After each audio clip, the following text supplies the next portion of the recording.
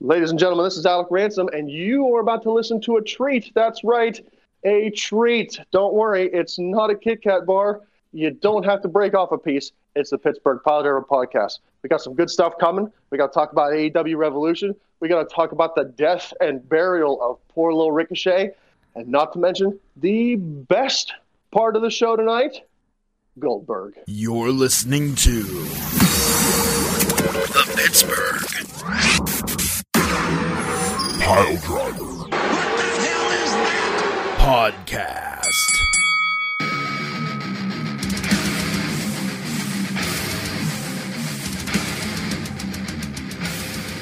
Ladies and gentlemen, this is Alec Ransom, and you are about to listen to a treat. That's right, a treat. Don't worry, it's not a Kit Kat bar.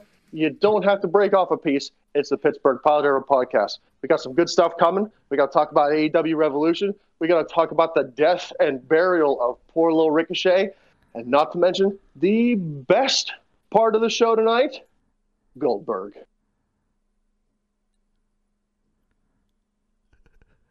Ladies and gentlemen, you are listening to the Pittsburgh Pilot Driver podcast. We are excited to be here with you. I'm Alec Ransom, one of your illustrious, angry, fat, out of breath, overweight, out of shape, hosts. And we'll be with you here for the next hour, hour and a half, 2 hours. Who the heck knows? We are long-winded jackasses. So we're gonna try to keep it shorter and sweeter tonight. We're gonna try. We've got the Syad with you tonight. Inside joke, you'll get it if you know it. There's three of us on deck here for you. Alec Ransom. We've got one half of the new Cruiserweight champions, Beef the Legend. We've got the second half of the Cruiserweight champions, the best damn Cruiserweight champ there ever was, Poop the Bard. Tiger Bomb Tom might pop in and join us a little bit later. Hopefully he does. Maybe he won't. You never know. Stay tuned. Stick around. Find out. We're going to jump right into it. We got a lot to talk about, so we're not going to go long here on this. Thank you to our sponsors, Casual Gaming Dad. Check him out on the YouTubes. Check him out on the Twitch. Google it up. Also, Sean Tichler. He brings you IWC in the Clearfield area. If you are in the Western Pennsylvania area, check out an IWC Clearfield show. You won't regret it. They are amazing. Fellas, I'm going to start us off with a quick fantasy booking. Oh. Tell me any wrestler, current, past, it doesn't matter. Give me your fantasy booking of the best technical wrestling one-on-one match. Beef, go. Oh, fuck. Shit. I'm probably gonna catch some heat for this, but I don't care. It's our fucking podcast. I would book Chris Benoit versus Daniel Bryan in a best of 7 series. No heat there. You're talking about Chris Benoit the wrestler, not Chris Benoit the maniac. So right. I would watch that match and probably be sports entertained for sure. Pooh, what about you? Oh man, like you said, first of all, before we do this, on that intro, yo, yeah, fucking that was fast and slick and easy, just like Ransom likes it. Oh yes. Boy, you know what? I'm gonna go ridiculous here. Do it. I'm gonna say I want to see Finn Balor. Oh. I want to see Finn Balor and Bruno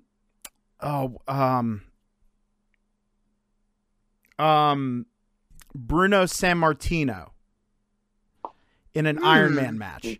Oh my goodness. Two different styles, contrasting eras, and what was a big deal and what wasn't. But both of them were so good that I think they would be able to work each other and have a absolutely insane classic match. What about you, Ransom? I'm fairly certain he already is, but I'm going to give him fair warning, Beef. I want you to sit down, have your wife get the defibrillator ready, because your heart's about to stop. In their prime, I would book for the best technical wrestling match, a submission match between Kurt Angle and Bret the Hitman Hart. I would watch that match and thoroughly be sports entertained from start to finish. I don't think those two in their prime could put on a bad match. I don't Who was think the first one? You got who was the first one? Okay. Sorry. Kurt Angle. Oh, Kurt yeah, Angle no. and Bret Hart. If I could watch those two in a submission match, it would just be magic on the screen. You know, going back to what, you know, Poot mentioned about San Martino and Balor, like, I know he did it for the guffaws, but, you know, I've kind of fallen off my WrestleMania binge this year. I got to like 5 or 6, and I was like, you know, I'll pick it up later. It's just so interesting how the styles have changed. And I was thinking about this a little bit today. If you go back to like the 1960s even, and that's, you know, what, 60 years ago, so not that long ago, realistically. There's a lot of headlocks, a lot of mat stuff, and a lot of punching. Like, if you saw a clothesline or a lariat, you knew that it was a solid match. If you saw a dropkick or something from the top rope, like, it was like a 7-star Meltzer match. So it's just amazing, you know, to see where we are now and to think about what the future will hold for the business, for the sport, really, you know? Well, I It mean, really has to. Oh, I'm sorry. Go ahead, Poot. I was going to say, you really, I mean, even just think about how quickly things have, it really mirrors the Industrial Revolution, right? So, like, it as things got bigger and better and faster and the athletes got more honed and trained, you saw technical abilities and crazy stuff that they're doing in the ring just speed up and up and up and up and up. It got more insane faster and faster and faster. And it's still, to go back and watch those matches that Beef said, and arguably, one could say arguably, boring matches. Arguably. From back in the from day. today's standards, yeah. Yeah, by today's standards, they are. But to go They're back, tough to sit through. to go back and watch, and try and put yourself in that time. Maybe even if it's a little bit of nostalgia for people who are, you know, older than us to watch those. Oh man, it's incredibly entertaining. It's a different psychology than today.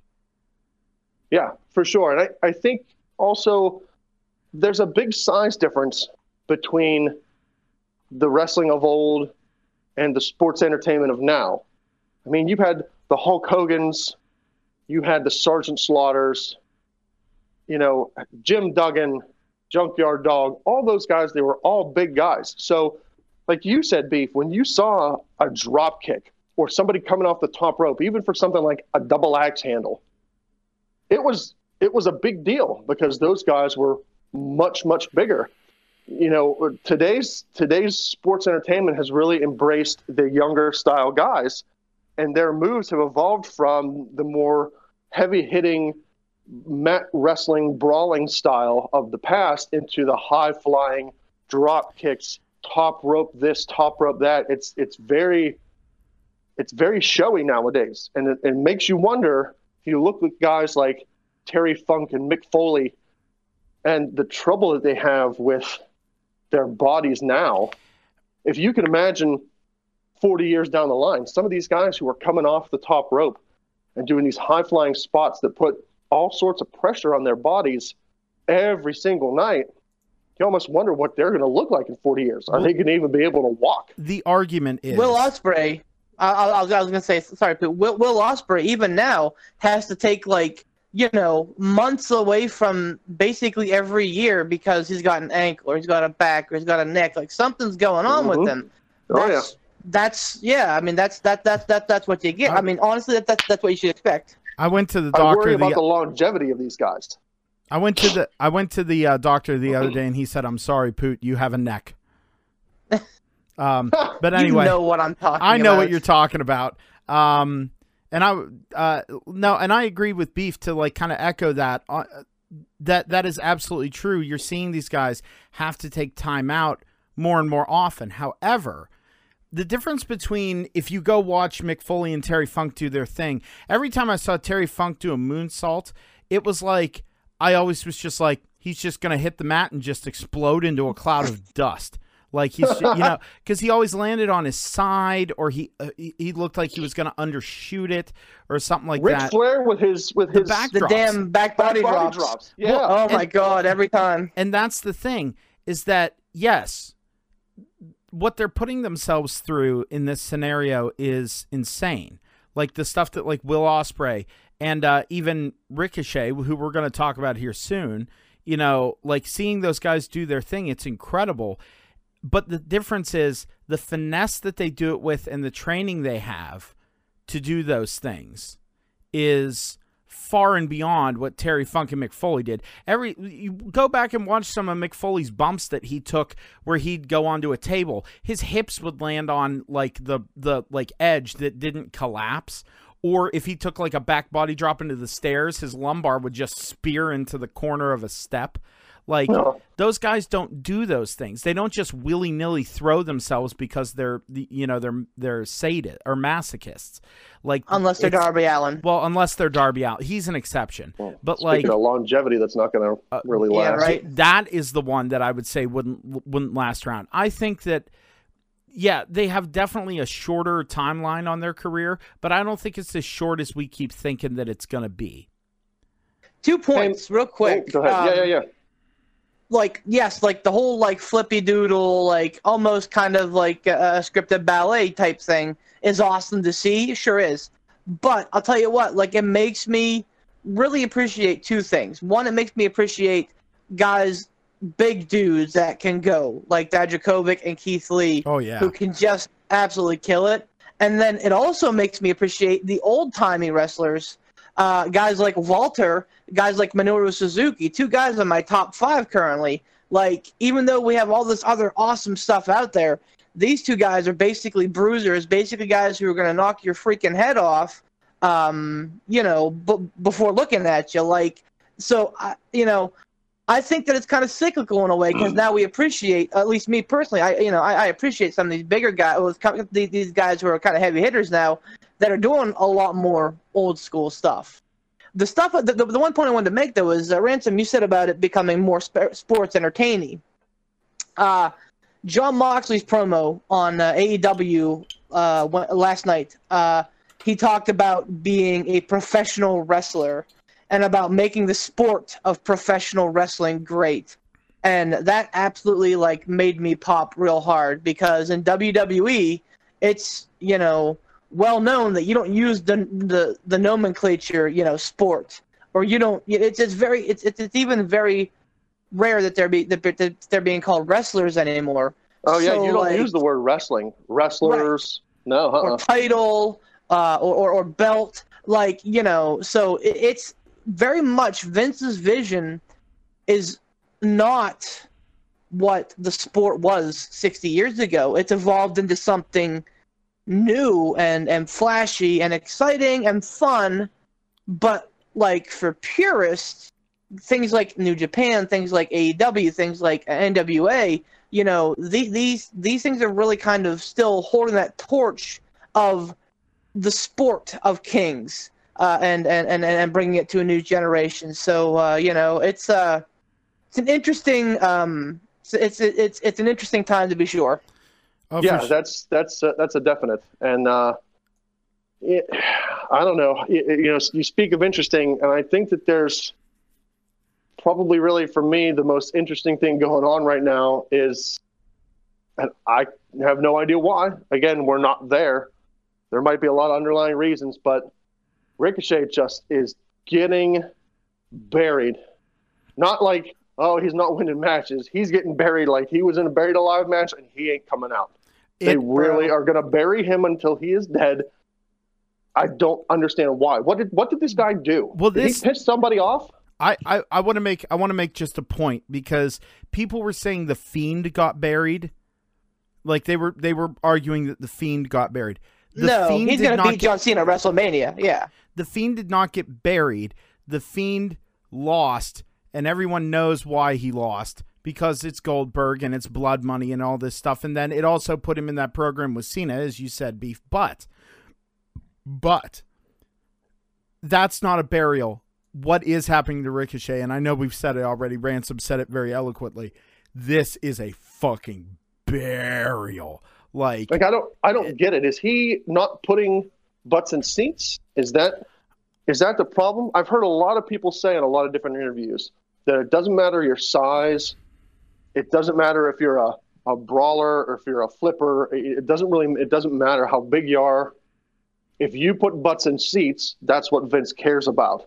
Is Vince not seeing the correlation between Ricochet and butts in seats?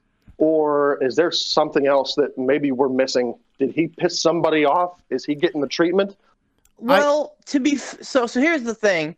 Ransom, you and Mr. the Bard and I know very well that you have two small children with a very large and amazing toy box that I would kill to have, when I was a kid. Don't lie. Heck, even I'd now. love to have it. Even now. I was just about to say, I'd love to have it in my living room right now. Stocked with all kinds of stuff, like wrestling rings, quality lightsabers, like all kinds of Nerf stuff. There's a Nerf rocket launcher, like good quality stuff. So all that being said, your kids pick something up that's new and they're like, oh, I love this, and this other thing that you bought, for them 2 years ago that you spent your hard-earned money on sits there and just collects dust. That is kind of the mentality with Vince McMahon. Vince McMahon sees something new and he's like, hey, this is great. 2 months later, I don't want that anymore. I want this. And right now, this is Drew McIntyre. Word on the street is right now, this is Keith Lee. I just hope that they're not quickly cast aside as Ricochet and Cedric Alexander are, because that would be a huge. Cedric. Yes, Cedric. Sorry, the Entertainer. It would be a huge misstep, and if you believe what comes out, like Heyman is very much in the camp of guys like Ricochet, guys like Cedric Alexander, guys like Cesaro, guys that really can build a program from the ground up and make stuff look great. Heyman sees the long picture. Heyman sees the long game. Vince doesn't. Vince is what can you do for me now?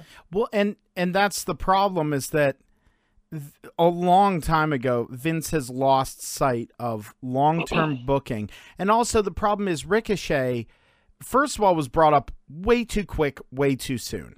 He didn't have enough of a burn in NXT. And on top of that, when he got brought up, they added that dumb gunshot noise, and they turned him into white face baby meat. Like, he is the most like baby face that's ever baby faced. He's the underdog because he's small, and that's the other thing. McMahon went, "You're small, so you're the underdog," but and he's probably in the back of his mind thinking, it worked for Daniel Bryan, it'll work for Ricochet. And that's the thing, though, is when you book someone as an underdog, they have to win eventually, or else they're just weak. I see a lot of correlation between Ricochet and what was that guy's name in WWE? The Perfect 10. Oh, Ty Dillinger. Yeah, it seemed like they brought him up awful quick, and it seemed like the same thing happened with him. Same thing happened with Bobby Roode. Guy could be an underdog. He could, we could get over, by overcoming the odds, and it never happened, and they just got lost. The thing that seems to stick out with me with Ricochet, though, is that I feel like what you're saying, Beef, like those guys that Vince McMahon's like, yeah, this is my new toy, and then, ooh, something else shiny over here comes along. I feel like those guys tend to get lost in the shuffle. They get put on like the mid card, and they're in matches that don't make a whole lot of sense because there's no story to it. It's just this guy's in a match with this guy because tonight. With Ricochet, though, it doesn't seem like it's that. It seems like it's more like getting dumped on, as opposed to getting lost in mid-card shuffle or, getting lost in the shuffle of new superstars. It really harkens me back to the days of the curtain call. When the curtain call happened, the heat went to Triple H and they buried him. It's not that he got lost in the mid card. He was punished. He was buried. He was put in nonsensical lost for who knows why. Well, And that was what I was going to mention. But that seems like what's happening with Ricochet. I kind of feel like so at Blood Money, Ricochet lost in 3 minutes. Like Lesnar's entrance literally took longer than the match. And I feel like either Ricochet said something or somebody said something on Ricochet's behalf to really kind of sour that milk. Because, and again, I get it. It's WrestleMania season. You want your champions to look, like they're beasts, especially if they've held the belt for over a year, unless they lose to an old man. But anyway, you want your champions to look strong going into the biggest show of the year. Okay, great. And maybe a back and forth match with Ricochet was not going to do that. Whatever. Okay, I get it. But I get the feeling because Riddick Moss is a nobody. He's from NXT with a cup of coffee. He had 2 cups of coffee in NXT before getting hurt. Had another half a cup of coffee down there before coming up, being crammed in this stupid 1 week storyline with Mojo Rawley, where he, basically used Mojo to get the 24/7 title. Defended said 24/7 title against Ricochet, and Ricky lost in 5 minutes, clean. There's a video that shows Ricochet walking off the set, absolutely heated. I gotta believe something was said. Video beef, was he waving before he ripped the tape off, or was he giving a finger? No, he was waving. He was being white-faced baby meet Ricochet, smile for the fans, and then as soon as you're off camera, he's taking the tape off and flinging it off. Very visibly upset. I'm hoping that either Heyman or Triple H gets in his ear real quick and is like, listen, man, it's cyclical. It's going to come back around. Just keep your work rate. Bide your time. You'll be back. We promise. Because somebody has to be in his ear, because if somebody's not in his ear, then for the next whatever he's booked for, 2 years, 3 years, he's going to be a miserable sod. He's not going to get any breaks. And then, he's going to be the next guy that goes to AEW with a point to prove. And those guys over in AEW are flourishing, yes, but, it's basically, sports entertainment hell until then. He's going to turn into the late 90s version of Shawn Michaels with the bad attitude and the, constant disagreements, constant problems, backstage. Only the big difference there is you've got Shawn Michaels, who, no disrespect to Ricochet, Ricochet's no Shawn Michaels, and Shawn was the champ. He was the one that was putting the butts in seats. He was the one that was drawing the money, so Vince wasn't going to punish that guy, regardless of the bad attitude. If you're a guy like Ricochet, who Vince already doesn't see dollar signs in, if you're going to get a bad attitude and you're not producing for the company, that's going to be a bad 2 years for this kid. And the thing is, I can understand his frustration, because I mean, I hate saying this because it's old hat and it's something that's been rehashed over the past couple of years really hard. Man, they're putting such a spotlight on people that are fucking done and over. And who was it? Cena came out and he cut that promo. I honestly think he cut that promo meaning it, where he said, if I need to step aside. I know he was saying, I need to step aside and let the new guys come out and make their way and do all this stuff. I think he was saying that because, he had to do it for the promo and the Fiend coming out and everything like that. But he gets it. I think he was looking in the back and saying, you need to do this. You know what I mean? You need to start building stars and not forcing people to be stars or forcing people on the crowd. You need to just let it happen. You know what I mean? Like, Well, and interestingly enough, I've been watching the Ruthless Aggression series, which is fucking primo, by the way. If you are at all even a little bit of a fan of the Ruthless Aggression era, I highly recommend them because they're about 30 to 45. I think the Evolution one was about an hour. Like, that is pretty much where we are now, with the exception of that the big stars, the Austin and The Rock, you know, didn't just leave. You know, they've had these time to develop these stars. And, you know, yes, we saw some young guys start to break through. You know, your Roman Reigns, your Seth Rollins, your Dean Ambrose, John Moxley now, obviously. Your Bray Wyatts. Like, these guys are starting to kind of come through the weeds a little bit. But, you know, as we've seen now with Moxley, like, you know, he's like, fuck this, I'm out. I don't want no part of this. Now we've seen Matt Hardy say, thanks for the chance. Fuck this, I'm out. Like, you're seeing guys that are going, I don't like what you're doing with me creatively. I know that I have better, greener pastures elsewhere. Even if it's just on my own damn YouTube channel until I can, you know, make a dime for myself. You know, so I really believe, so the crux of it all is that, you know, in the Ruthless Aggression era, Vince basically came out and said, and you know, I guess some of this was a little bit kind of, glorified, I guess, in the first episode. But basically, WWE is gutted. They lost their two biggest stars, The Rock and Austin. Vince came out and said, hey, somebody step up. Somebody absolutely grab this chance. And guys like Cena, Batista, Orton, you know, Lesnar took that chance.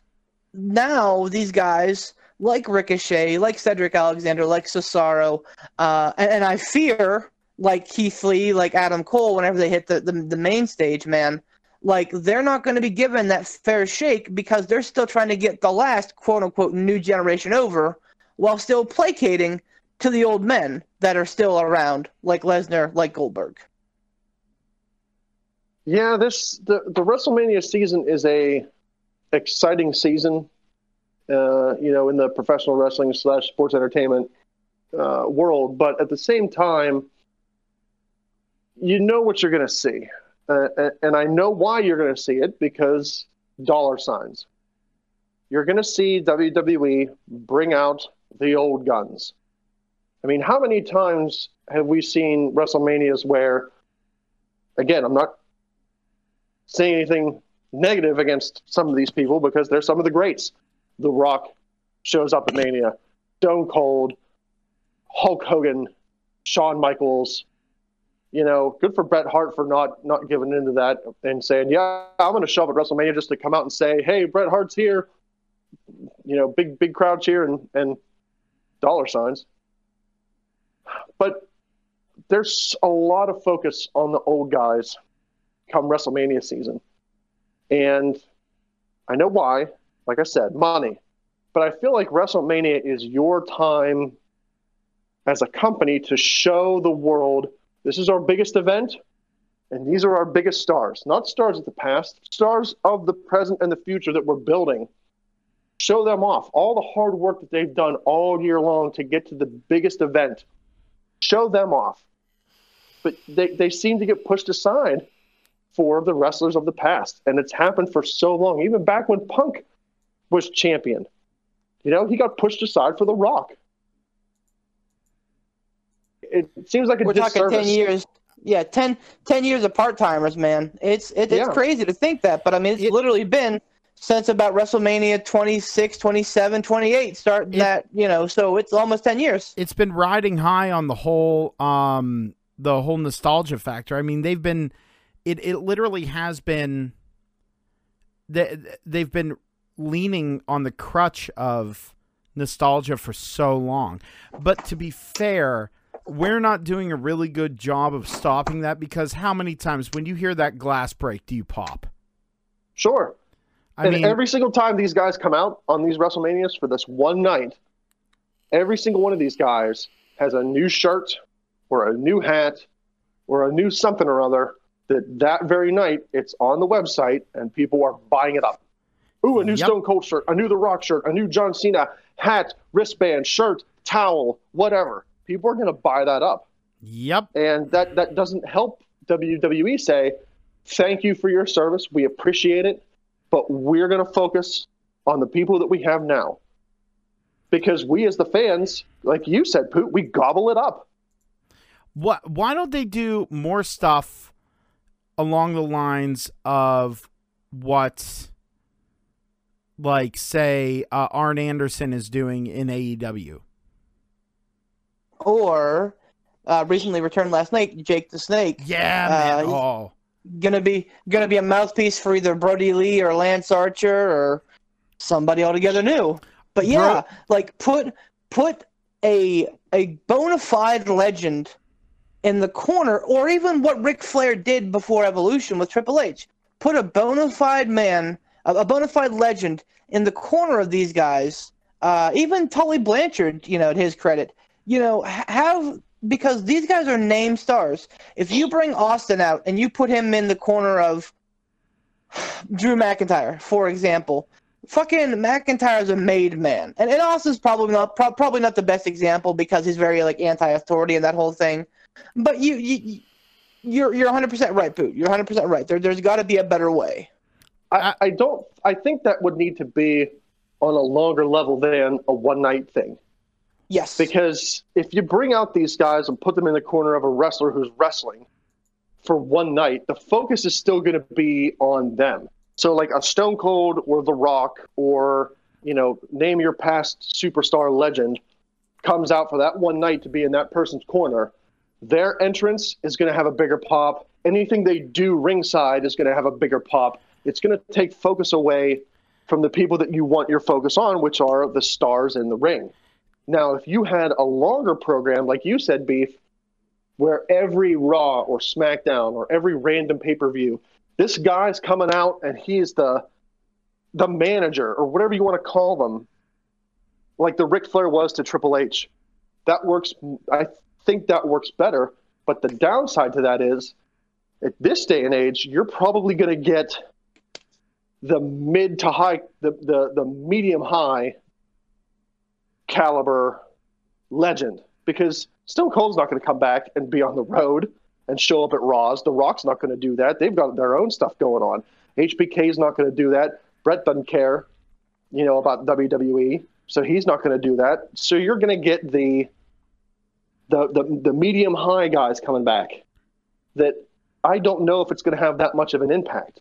Jake's a legend, yes, but you bring back Jake the Snake Roberts to be a Ric Flair like he was to Triple H, it just doesn't have that impact. Yes. Oh, you're kidding me, man. Jake the Snake was, like, to me, a dude who got ring psychology before ring psychology was really a thing to be gotten. He did. He was very, very smart. And he's super good on the mic, too. Jake, yes, he was never world champion, and he's probably not on many people's Mount Rushmores, but he's a solid dude, like Arn Anderson, for example. Well, let me just start in here. Jake Roberts, those are the one matches. We talked earlier about going back and watching those old matches. Jake Roberts matches are so interesting and fun to watch because like you said, his ring psychology, being ahead of his time, and on the mic, saying the way he spoke and what he said, it was ominous, and it was clear that he wasn't just some oaf with a snake in a bag. Everything was calculated, and everything was for a purpose. And to have, there's guys nowadays who regularly say that Jake Roberts is the best person on the mic. He did, or he's at least in the conversation of the best of all times. Seriously. Yeah, I'm not taking anything away from Jake. He cut a great promo, but the guys that you want to be, like the legends that you want to be putting with these new guys, as the Ric Flair to Triple H's, those are the heaters. Those are the guys that need to get on the mic and be the heaters. Jake, while he was great on the mic, I don't think he's a good fit for this role because Jake was always he was quiet on the mic and he was methodical on the mic. I don't feel like that fits this type of role.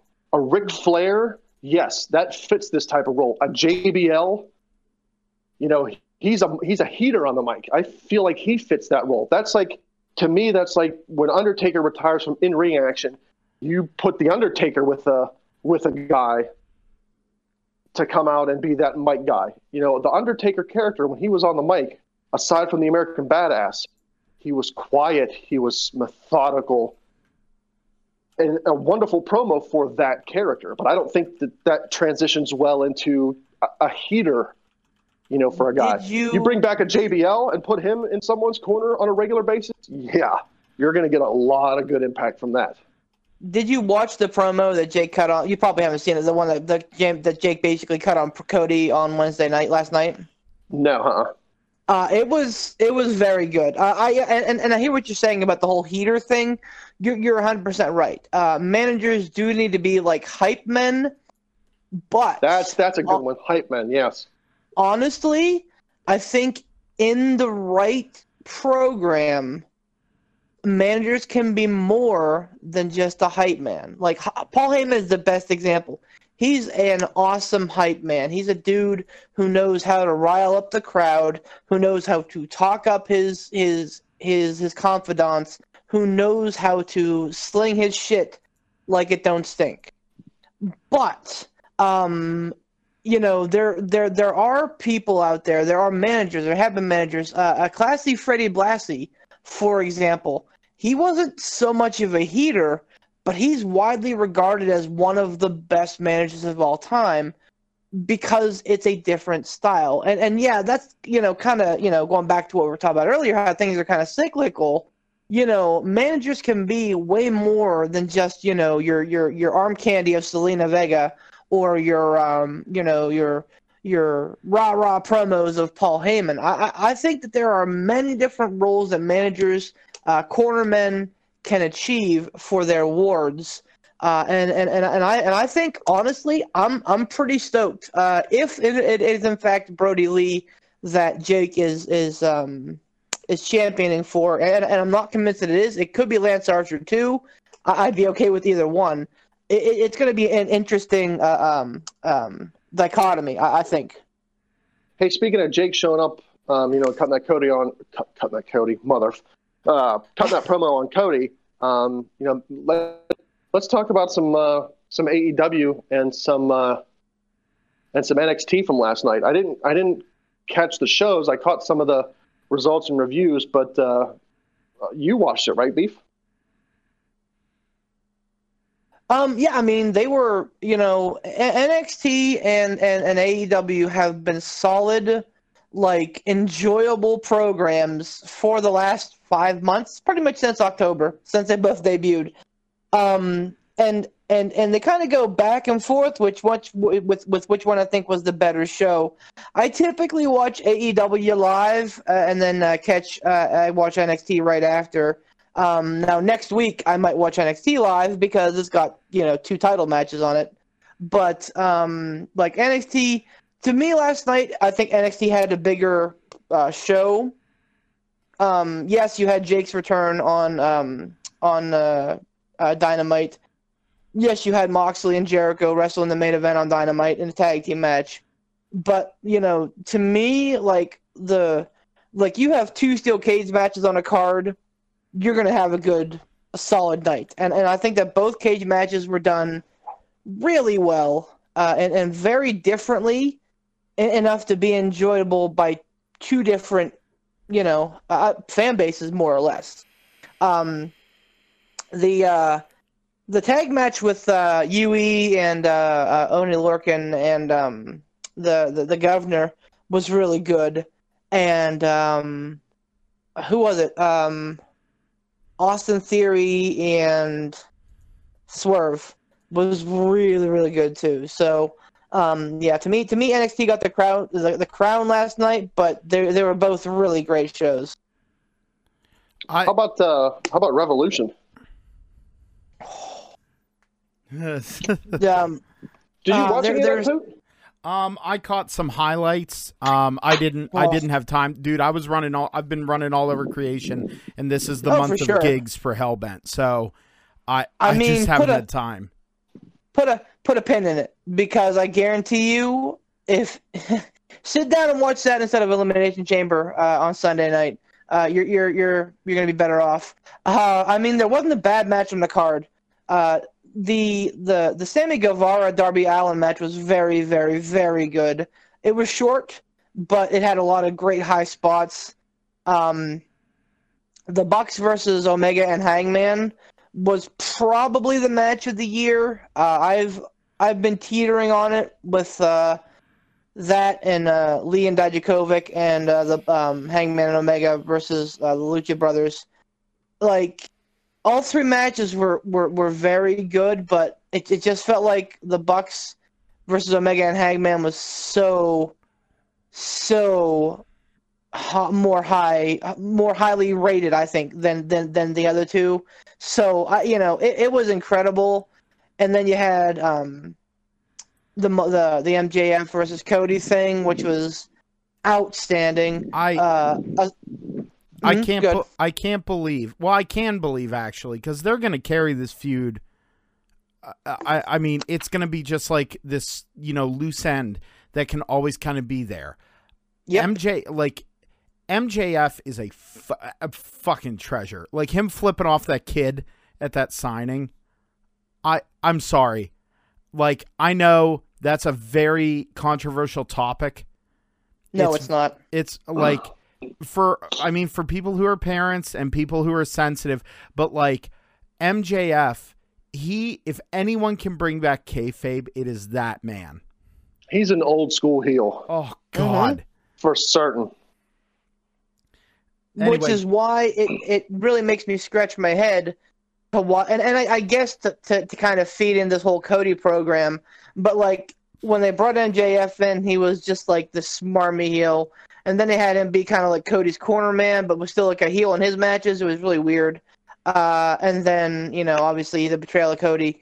It kind of makes me think that was kind of time lost. And I get what they're going for, kind of putting some history there between Cody and MJF. But I mean, sometimes you just got to pull that trigger.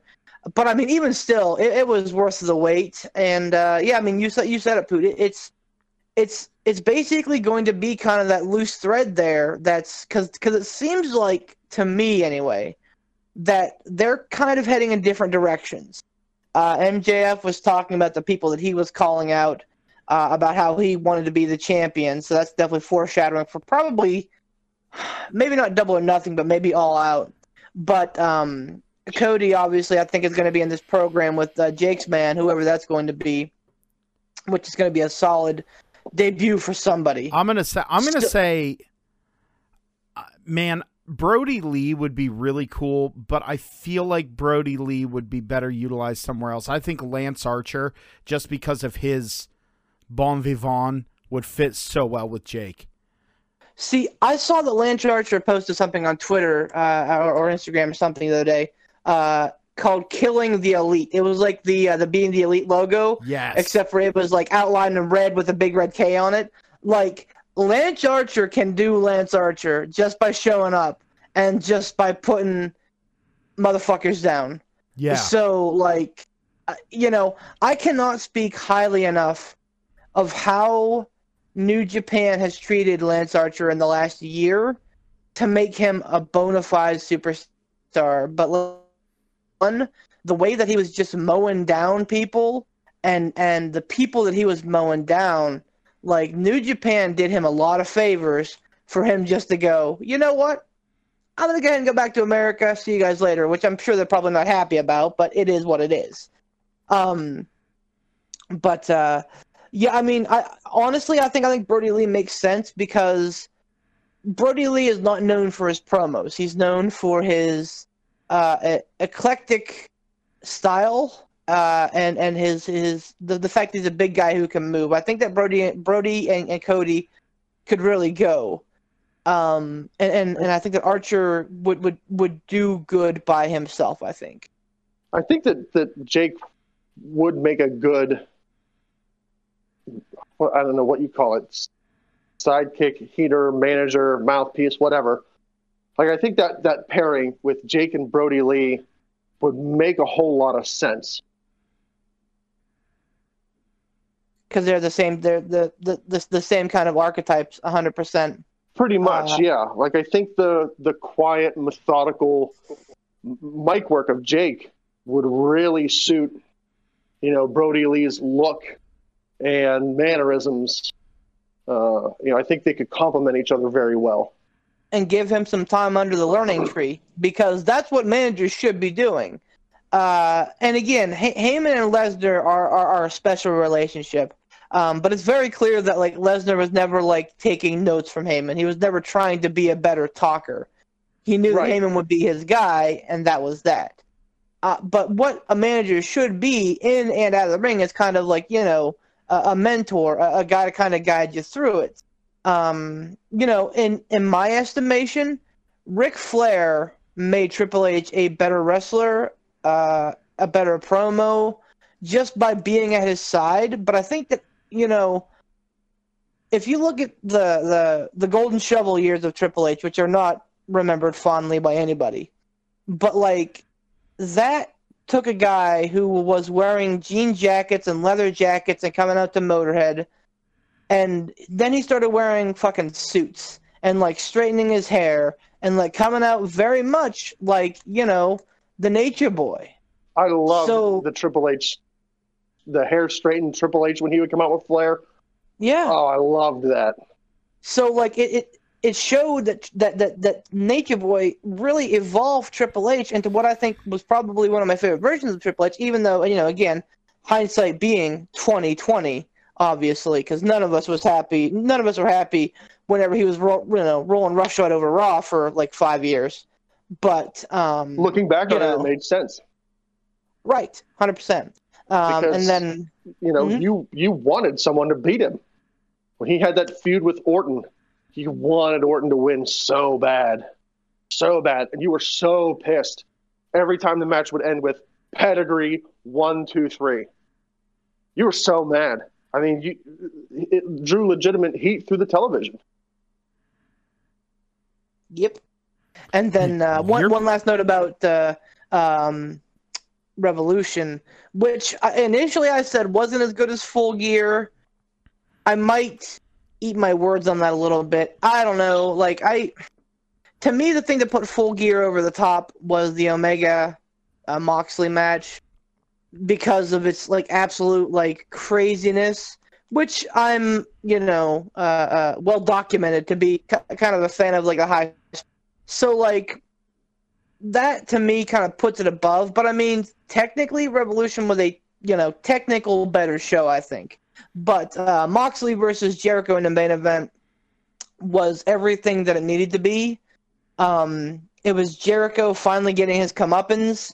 It was, Moxley getting the better of Jericho at his own game, outsmarting Jericho. It was Moxley defying the odds. And it was Moxley cutting a motherfucker on the mic right after he won the title. So it's everything that you expected it to be and then some. So, I mean, kudos to AEW for really putting on a great pay-per-view. They, by the way, the initial reports show that buys are up 10%. And while that may sound like a small number, growth is growth. And that's exactly what they need to be doing. So the fact that their pay-per-view revenues are going up with this pay-per-view is a good sign for everybody. Oh, for certain. Look, before we move on, I want to, in the arena of, managers and heater guys, whatever you want to call them, one guy who I wish was still around, who I think today would make one hell of a great manager, both on screen and to be able to help the talent, evolve their character and get better, is Curt Hennig. I think if Curt Hennig were still alive today, he could come out and do amazing things on the mic, and he's one of those people that would really be able to help a young guy hone his craft. Like his son. I don't want to talk about that abysmal abomination of a character that they did with that. I get it. He wanted to be his own guy. Like, I've listened to interviews, but damn it all, he should have just been the son of Mr. Perfect. He didn't have to have the gimmick. He didn't have to have the perfect plex. But, I mean, look at Cody. Cody is the son of the American Dream, Dusty Rhodes. And he capitalized on that. He capitalized on his father's fame, but was his own character. And I feel like they really should have gone that route with young Curt Hennig. I think it's hard for any second generation superstar, because I mean, you have to live up to your father, or, you know, or mother, or whoever. Like, you have to live up to their expectations, and you're not them. And when people realize, hey, you're not them, they have a hard time getting behind you. And the other thing is, too, I can understand him not wanting to just be the son of Mr. Perfect and do the perfect gimmick. No, I'm not saying he should have. He should not have done that. Well, but he still should have been Curtis Axel. Yeah, Curtis Axel. The you know? Yeah, oh yeah. Like, it's just sad. There was and I mean, like, you see him work, he's not bad in the ring. No, he's good. He's good in the ring. He just needs a break. Honestly, he just needs a break. Is he still employed with WWE? Yeah, him and Bo Dallas are still the B team, as far as I know. Oh man. Yeah, they're working the house show circuit. That's a big bummer. My friends went and saw the one at the BJC, Bryce Jordan Center, for people who are not in the know. And they said, like, normally people talk about house shows like they're a blast because, you know, the wrestlers can kind of loosen up and do what they want. And they said it was really kind of boring and disjointed, and, like, you know, that it was like a lot of people that you go like, oh yeah, they're still employed by WWE, huh?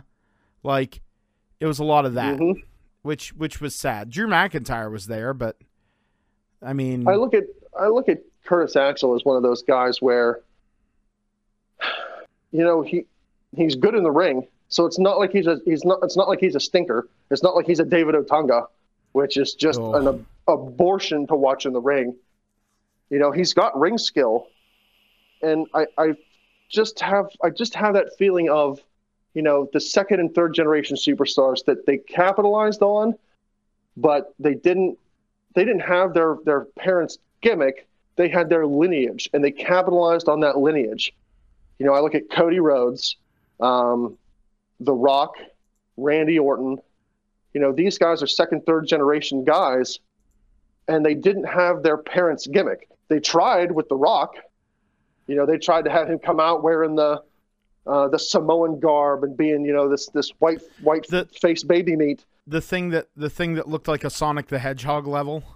Yeah. Oh, Lord. You know, they had him come out with that, and that flopped big time because they were trying to make him the next High Chief Peter Maivia. It wasn't until he was able to capitalize on being The Rock, but they always referred back to that lineage. They always referred back to Rocky Johnson and High Chief Peter Maivia.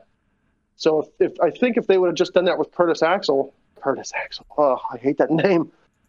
You know, maybe things would have been different. I really liked what they were doing, like doing. Right after he came in, he beat somebody for the Intercontinental title. Did he just say doing? Doing. He beat somebody for the Intercontinental title, and who it was escapes me. It may have been Ryback, but or no, Ryback wasn't champion then. Anyway, my point is that him and like Cesaro were like in kind of a stable with Brock Lesnar and Paul Heyman. They were Heyman guys, and they just pulled the plug on it. So like Cesaro went to do his tag thing with Tyson Kidd, and Axel kind of floundered about he's still floundering. So I mean, to me that is the point of a stable, and the old man, the old man McMahon, is not a fan of stables. It's very, very apparent. If you watch the Triple product H even now, said so on that Ruthless Yeah, Aggression DVD that sure he had did. to push for evolution because Vince doesn't like stables. Yep. So like, I get it, but I mean like that's what you want for a stable. You want a guy who's going to be at the top. You want a guy who is there now, and you want a guy who's going to be the future. Like, to me, that's Lesnar, Cesaro, and Axel to a T. And like, I like that Axel had like a like his Titantron said better than perfect, and it had Yes. like a remix of the perfect music. Like, it was what he was doing was good, and they just pulled the plug on everything so fast, like they always do, and that's just that's McMahon booking. Ricochet. 20, Ricochet. Yeah, Ricochet. Cedric Alexander. Who else in the past year? I mean, the Fiend. If you and we've we talked about this over and over again, but I mean, the Fiend. If you want to be honest, they pushed him for a year.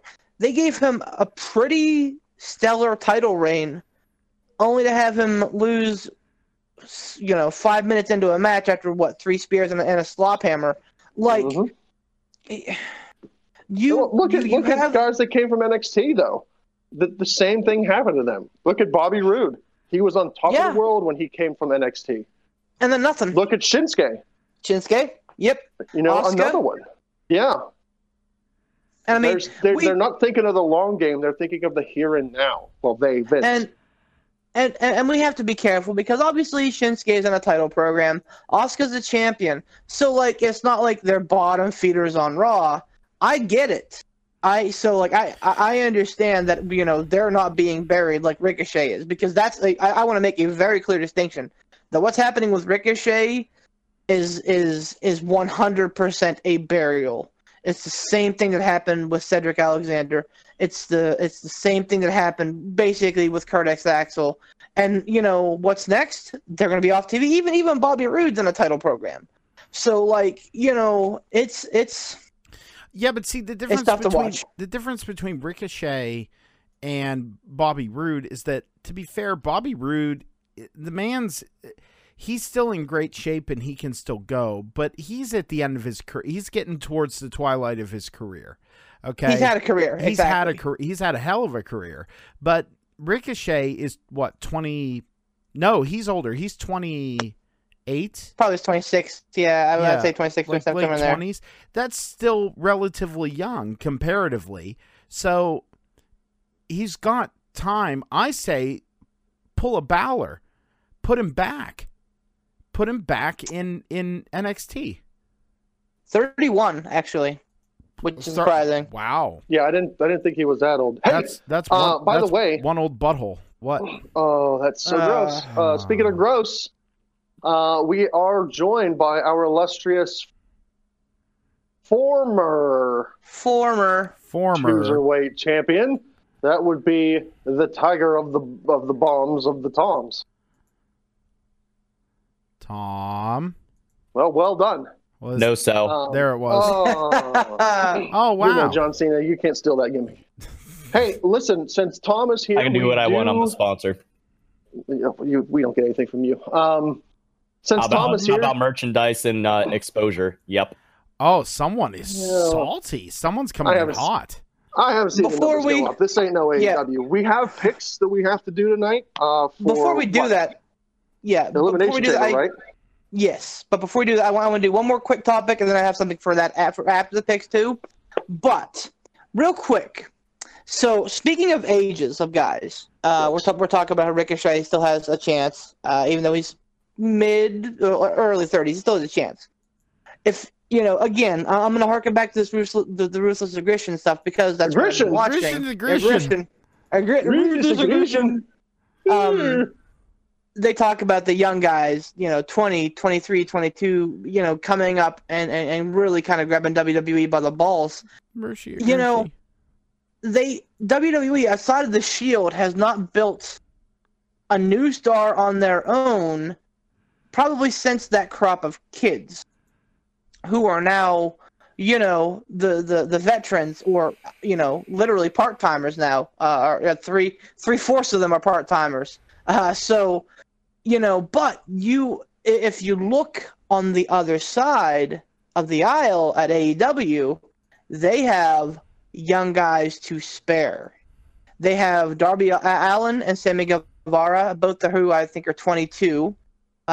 They have Jungle Boy, or Jungle Jack Perry, as Jim Ross is going to fucking brand him. Fuck JR. Pete's sake, Jim. He's like 19 or 20.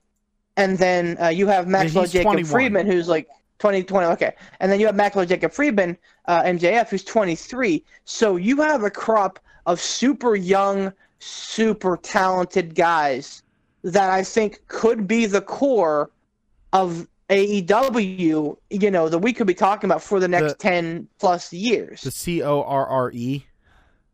No, never. I'll be your end of days. I think it's interesting that this is going on while WWE is producing this Ruthless Aggression program, because there is an interesting dichotomy, because WWE cannot really build new stars anymore. They're just having trouble with it.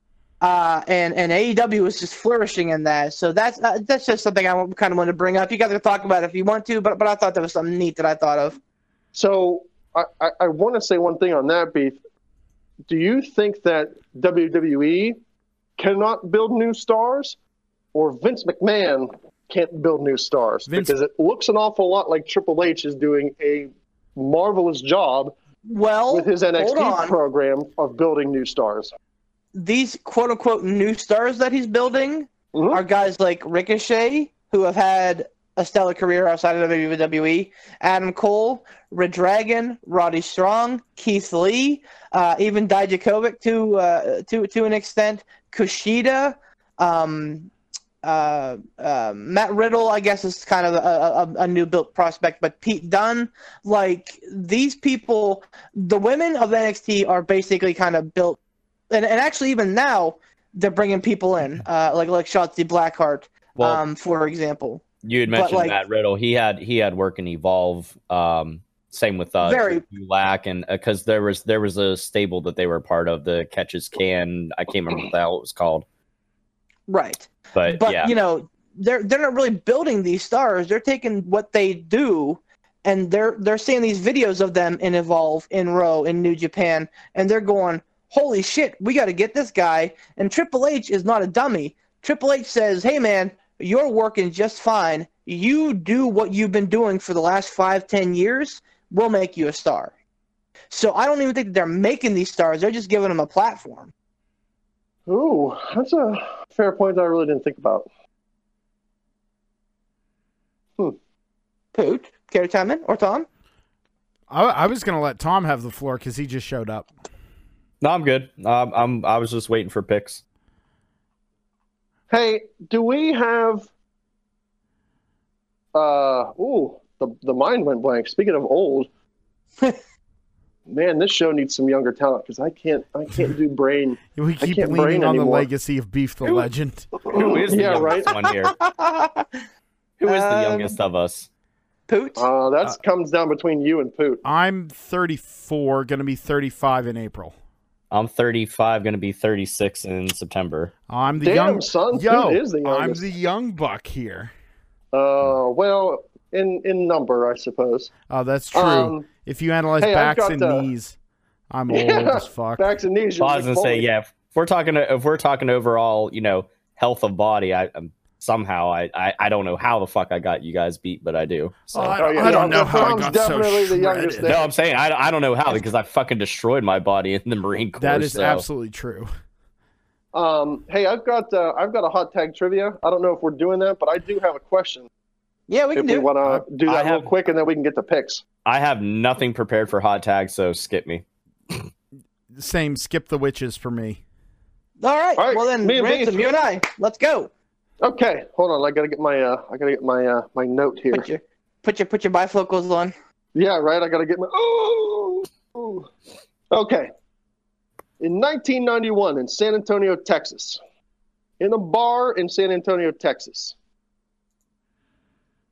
wrestlers drinking, having a good time. Vince McMahon shows up.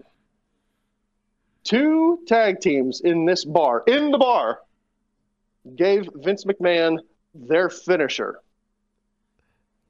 Who were those 2 teams? What year was it? 1991. 91. I Oh know my this. God. I know one of them at least.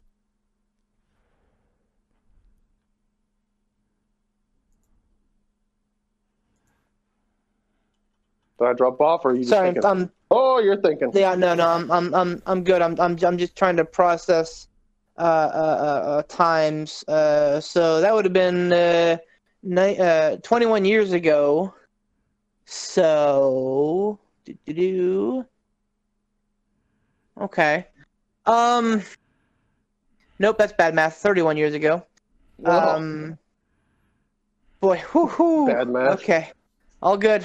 It's fine. It's getting late in the hour. My brain's shutting off. Come on, the legend. Let's do it. I know, right? I'm thinking. Give me a second. So that's like WrestleMania, like 6, 5, I don't know. 6. Yeah. So that's what my mind goes to, is who the big stars. God, I don't even know, man. I'm gonna say, fuck. Oh, what a rush. I don't even know, man. I like maybe Demolition and LOD. I don't know. You got one. I was gonna say I know which one he got because he gave the most obvious Gave clue me in a the clue, world. right? Exactly. I was trying to give you a hint. I gave you 2. I don't know if you picked up on the second one. Oh shit! I know no, the other I one. did not. The first one Yeah, I gave you. You want me to throw the other one out? I do. The Hart Foundation. That is correct. Really? And I'll tell you how I know this story, because in your spare time, if you go back and you watch these, old WrestleManias and old pay-per-views and like that, I go back and I watch interviews and things like Hall of Fame speeches. And Bret Hart told this story in his Hall of Fame speech, where LOD gave Vince their Doomsday Device finisher, and Bret said that Anvil was stroking his beard and looked over at Bret and said, Hart Foundation would have done it. And in his Hall of Fame speech, Bret said, I turned and looked at Owen and said, I got to get out of here. And before he knew it, Neidhart had Vince up in the bear hug, and Bret said he went for it and just took Vince's head off. That's awesome. Yeah. That's fantastic. I'm honestly surprised you could sit through a Bret Hart Hall of Fame speech, man. I tell you. That was the one where he got tackled, right? No. That was No, his first. That was his individual Hall of Fame speech. The one where he got tackled was Was the Hart Foundation. Was They the were- actual, they were oddly enough. Yeah, they were inducting the Hart Foundation because him and Natalia were up on the stage. That was just recently. I can Oddly enough, also the understand. actual Hart Foundation one. I can understand why Bret Hart's sitting through his speech would be a chore, because it would probably be overrated, in the right place at the right time, and also boring and long. I got to tell you, and again, get the defibrillator out, because Hart's going to stop. I was thoroughly entertained with Bret Hart's Hall of Fame, his singles Hall of Fame induction speech. Oh yeah, he spoke very well. He wasn't, angry, whiny.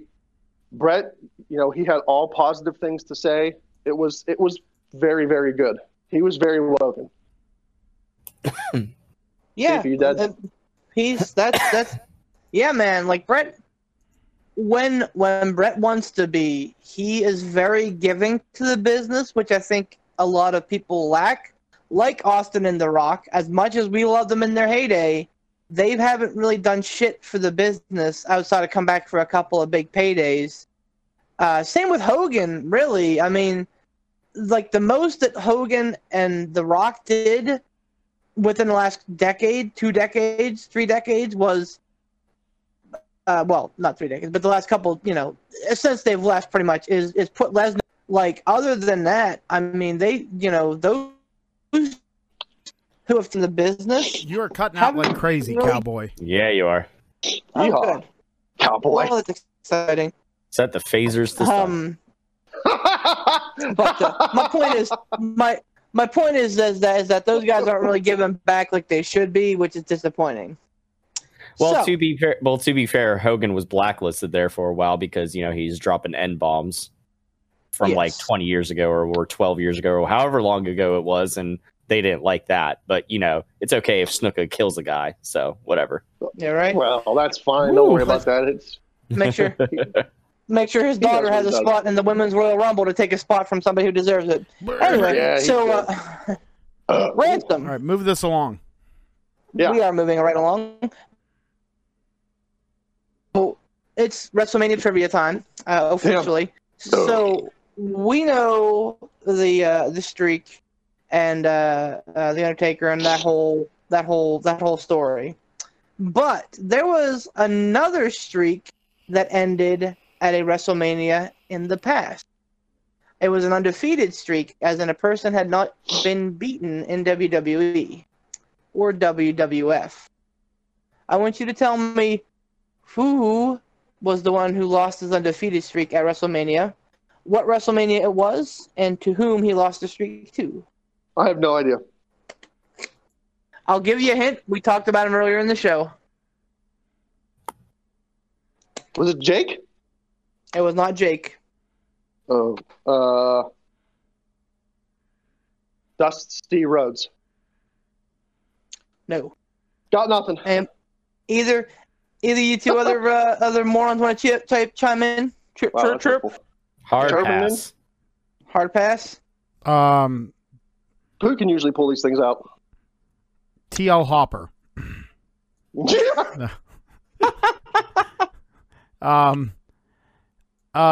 Nah, dude, I'm gonna pass on this one because I'm gonna pass on this one. What year was it? What year was the streak broken? It was WrestleMania 6, so 1990.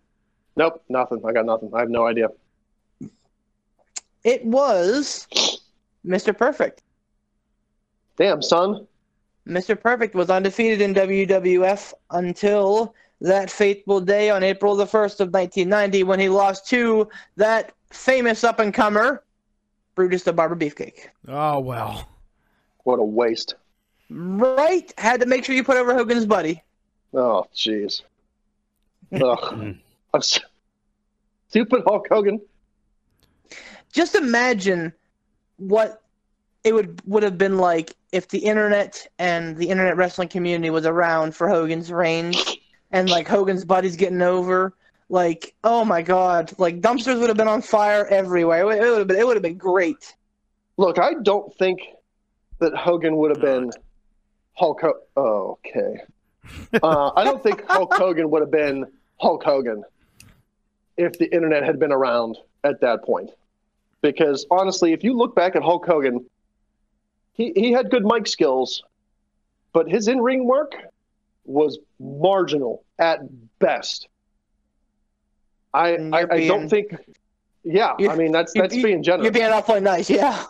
You know, people put Hulk Hogan up on this pedestal, and yeah, he did a lot for the business of professional wrestling, sports entertainment, whatever. By making it popular and things like that. But I don't hold Hulk Hogan up on that pedestal of legends when you compare some of these other guys. I don't see it in him. I don't see what the big deal is with Hulk Hogan.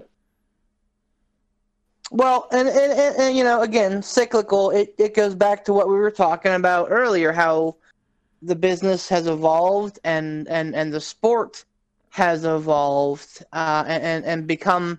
If you would put something like, I don't know, Darby Allin versus Sammy Guevara, and go back, hop in the DeLorean, take it back to 1965. And have those guys in those VFWs or whatever sitting there smoking their cigars, watching the big dudes in the ring just kind of maul each other. If you would have had them watch that, they'd have pissed all over. They'd have told you it was the worst thing that they'd ever seen in their life. They would have fucking hated it. Well, I was gonna say, look at the shit that like Jeff Hardy and Edge and Christian and the Dudleys and shit did, whenever they were in the WWE with all the TLC stuff. and like how everything evolved from there. Like everybody, like when everybody saw Jeff Hardy do stuff, it was like, oh my God, common practice. So it's just one of those things, like you said, it's an evolution of the business. The times change, but for the time when he was around, Hogan was that big deal. But yeah, man, he put the company on the map. He put the company and he made it a big thing. Like that's every fucking buddy knows Hulk Hogan. Most people know The Rock. Most people know Stone Cold. But everybody, most people know Cena. Most people don't see it, but everybody knows Hulk Hogan because he took what was him and Vince took what was this like very selective thing that like again these old men and these clubs would take their kids to watch whatever and made it mainstream. Exactly, it popped, it blew up. So yeah, Hogan is not a technician.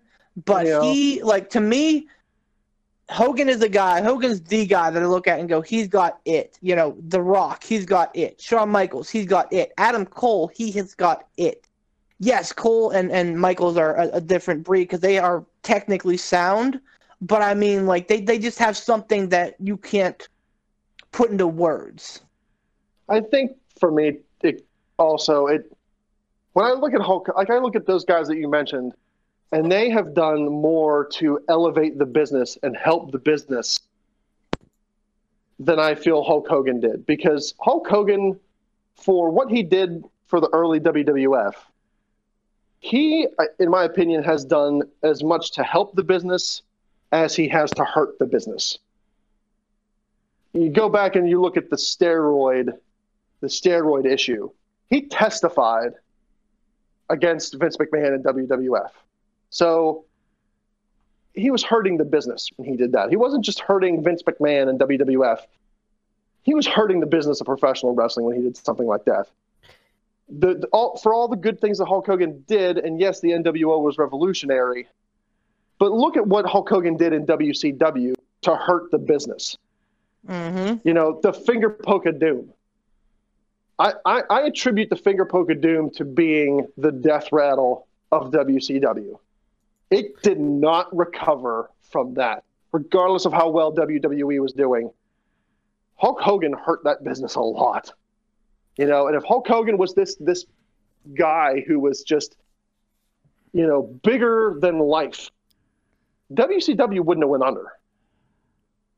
They had some big guys over there, and you look at the names that they had when they went under. They had Hogan, they had Easy Tom, Goldberg, those are you look at them like, oh, look at the WWE is still doing it now with Goldberg. He's a star, he's a megastar, blah, blah, blah. WCW went under when they had these megastars. So I don't know. I don't see the whole like Hulk Hogan's helping the business. If he did, I think WCW would have put up a little bit lengthier of a fight. Well, I think it's not only just Hulk Hogan himself. I mean, he definitely had a big hand in it. But I think the biggest thing, I agree with you that the finger poke of doom was kind of like the death rattle that started.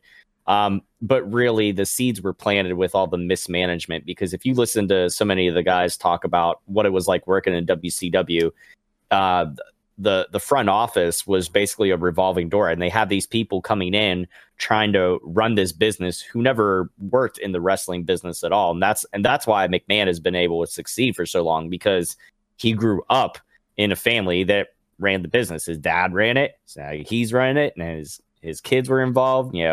He's got his son-in-law and Hunter involved. I mean, like, that's the thing. He knew what he was doing, and Vince was the final say. And back then it was good, but again, you got to evolve with the times and evolve with the business. You have to be able to, he had to give a little bit up whenever he let these people during the Attitude Era kind of like make themselves. And he needs to do that again to an extent. Like, obviously things are different and times change in the fact that like now they're publicly traded, so they have to worry about sponsors and this and that. You can't piss off the wrong people. I get that. But again, it really comes back to evolve with the times.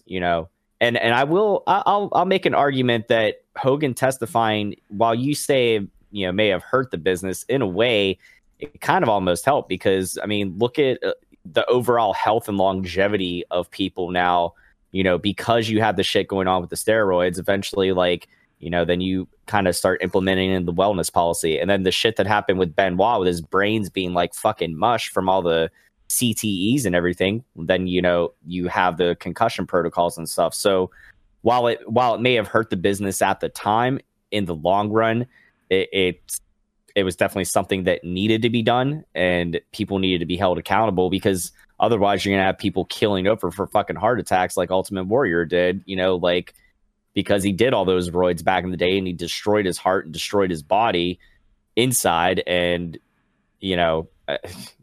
after so long, your body never really truly recovers from that stuff. So I'll argue that Hogan testifying actually helped the business in the long run.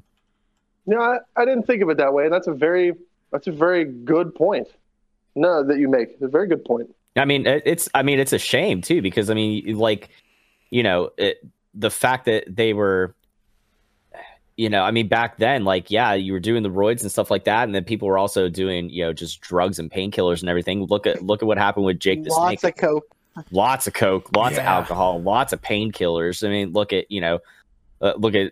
Hall. Look at Jake the Snake was practically, on his fucking deathbed until DDP helped save him. I mean, like, it's, I'm glad that something had to finally come to light, and the people are taking better care of themselves, overall, because the business is only around for so long for some people. Like, you take one bad injury or something like that, and fucking you're done. Like, then what? Yeah. Then what are you going to do with your life? Well, I don't know. Maybe I'll hang around and just I'll open a car wash. Yeah, exactly. Maybe like, I'll become an announcer. Yeah. I mean, and not everybody gets afforded that luxury, because not everybody can do it. Like, thankfully, people like look at Corey Graves. He lucked out in the sense that, whenever all that happened, whenever he was down in NXT, and Hunter was like, "Hey, listen, we're gonna figure out something for you," and he did, and thankfully he was able to take the commentary very well. Some people cannot do that. So yeah, that's a good point. Wasn't Haku selling cars before he came back to join the Bullet Club? Yep. I think. Yep. He had a car dealership. No. I would have bought any fucking thing. If fucking Haku's like, hey man, this fucking 1998 Toyota Tacoma is gonna get you the best truck ever. I don't need a truck. No, yeah, you're taking. Oh, I'm taking the truck. Thanks, Haku. Have a good day. So speaking Well, of, hell, you do that of, now anyway with cars. speaking of buying, Yeah, right. Speaking of buying into things, why don't we put all of our chips in on these predictions? Oh, Yes. wonderful segue. Hey. All right. Well, since Ransom didn't get to participate in the last go around of stuff, like, officially, I'm going to start off with him. Yes. We've got 6 matches, and I'm just going to start from what I think is going to be like the openers and work my way up to the quote unquote main event. So, Ransom, you're up to pick first. The first match we got is Andrade versus Humberto Carrillo. This is for the United States Championship. Andrade being the current champion going in. Who you got? I'm going to go with Andrade. Okay. I'm also with you on that one. I don't see how they're putting it on Whiteface Baby Meat yet. And if they do, God help me. But I won't know, because I won't be watching, so fuck it. Oh, wow. Okay. are you still on a ban?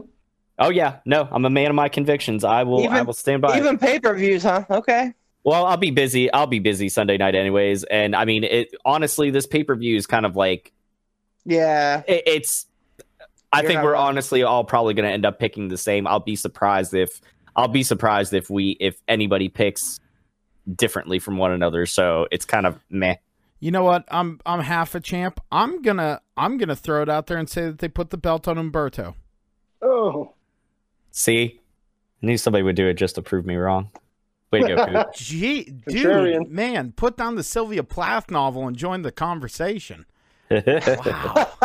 Yikes. You know what if Tom and I win these belts back, it's not going to be Team Salt and Pepper. It's going to be Team Double Salt. Yep. You know what I love? Team cardiac arrest. I thought that was me and Well- Beef right now. No, yeah. I mean, No, that's team knee oh, brace. really? Oh no. Oh man. You know, I love that Tom, he's not here for the episode, and like we get into picks, and man, he's fucking organized, he's ready to go, man. Tiger Well, Good Bomb. Lord, Tom. biggest pop of the night was right there. Team knee brace. You're welcome. Beef. Speaking of team knee brace, Beef, it's your pick. Oh, So I damn. was actually considering going with Umberto because I don't see them doing a lot, but I mean, I gotta believe. No, I mean, for honest to God, but I mean, I gotta believe that they're probably gonna save the United States title change for Mania if they're smart. So I think Andrade picks it up here, and then I think Humberto probably wins at Mania.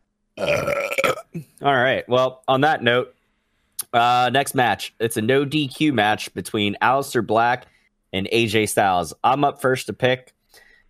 I have no idea, but if they're going to make AJ versus Undertaker at WrestleMania, they're going to have to get AJ over. I don't know if that necessarily means he goes over, but from what I heard, I guess he beat Aleister Black on Raw. I don't know.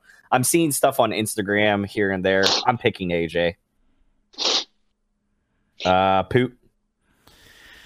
It would make sense to keep AJ looking strong unless like Black and the Undertaker are in some kind of cahoots. Shenanigans. There's some kind of shenanigans or whatever. Tomfoolery, even. Oh, Some flimflammery. Some malarkey. You said Black got he got the win over Black on Raw. I think. So Black I don't know. So Black faced Anderson, and Anderson lost via DQ whenever the rest of the OC attacked. And then Styles said, "Hey, you know what? I'll take that match with you, Black." And then he beat Black. Yeah, after the OC beat down Black. So yeah. I'm gonna go with. I'm not doing this simply to be contrarian or just throw away picks. I'm gonna go with Black goes over for some flimflammery. Okay. Like I'm gonna go with Black. Okay, Beef. I mean, this is fucking Ricochet 2.0, where you build some guy up for like 6 months, and then all of a sudden you fucking pull the tablecloth out from under him. I mean, this is a classic WWE no-win situation. You have to have Black win to, show that he's still like a badass. But you have to have Styles win because he lost to The Undertaker after one fucking chokeslam. And so if AJ Styles is going to actually compete against The Undertaker at WrestleMania, which as far as we know is still the plan, then you got to make Styles look good. So as much as I hate to say it, AJ Styles beats Black here. And just remember, like I've said before, and like Bully Ray always says, you don't have to go over to get over. So Yeah, but I know here's what the you're saying, thing. and I agree with you in this case, Beef. I'm just in saying. this case, yeah. Yeah. Ransom, who do you got? Aleister Black or AJ Styles? I have to say AJ for the mere fact that I think he has to win in order to make any sort of match with Undertaker seem halfway legitimate. Right. Unless, like someone said, unless there's some sort of shenanigans or Chicanery. tomfoolery where Undertaker, maybe the bell tolls and it distracts AJ and Aleister picks up the win, and that really sets the seeds for that match. I don't know if Undertaker needs to go that far to make the match worthy by setting it up this early with a cheap interruption in the match. And to be fair, again, from the Undertaker's perspective, he beat AJ Styles with a choke slam. He didn't take off his fucking ring gear. He came into the ring, he choke slammed AJ. Again, storyline wise, why would he feel the need to do that? Like, hey, I beat this guy. He's a pushover. There's no point in me even worrying about him. Yeah. Yeah. So I'm gonna say AJ. Okay. All right. Next match we got is for the Raw Tag Team Championships, the newly crowned Street Profits versus Seth Rollins and I'm not your buddy, pal, Murphy.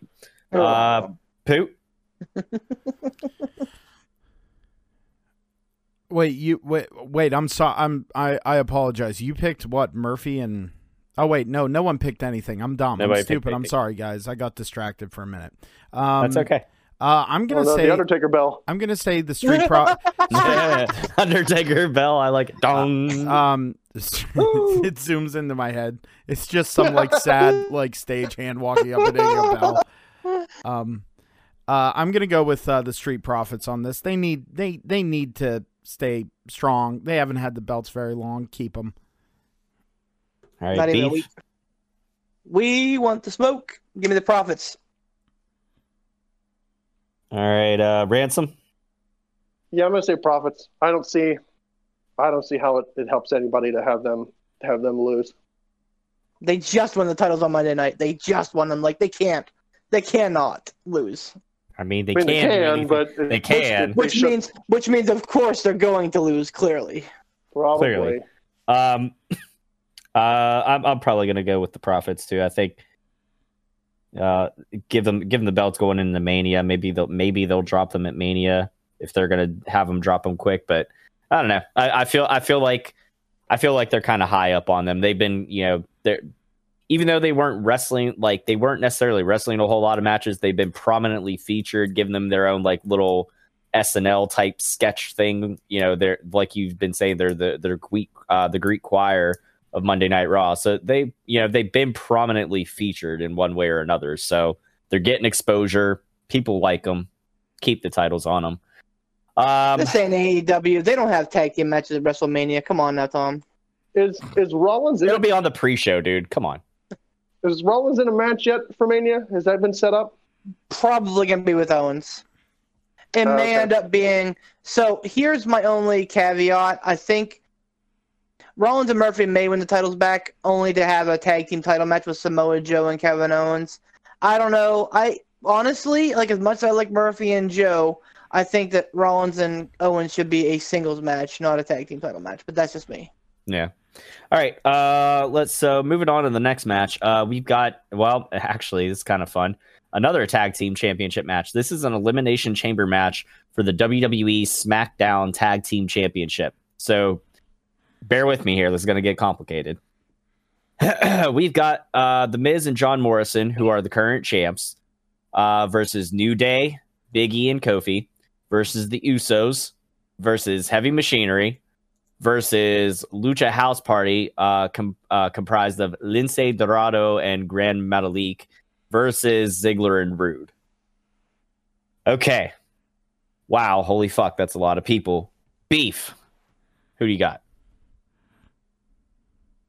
This was the toughest match I had to pick because, yes, Miz and Morrison just won at Blood Money, but and see, there you go, Poot. You didn't have to pick this one first.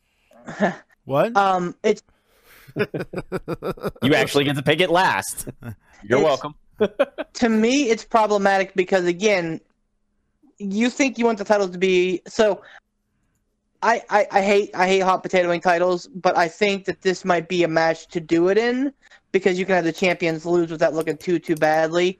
At the same time, I feel like they're definitely pointing towards Otis and Ziggler doing something at Mania. So if you put a tag team title match with Heavy Machinery with Rude and Ziggler, it would make a lot of sense. So I was originally going to pick Miz and Morrison, but fuck it. I'm going to pick Ziggler and Rude. I just talked myself into it. Wow. That's wow. I don't because even the idea is that the idea is that Otis and Tucker win the titles at Mania. Otis gets the girl and the titles. That's an interesting theory. Are they still running kind of the whole Otis Mandy angle right now? Yeah, that's the no Poop. That's the best angle they have on SmackDown. That's the only angle they have on SmackDown besides fucking dog food, and that's done with.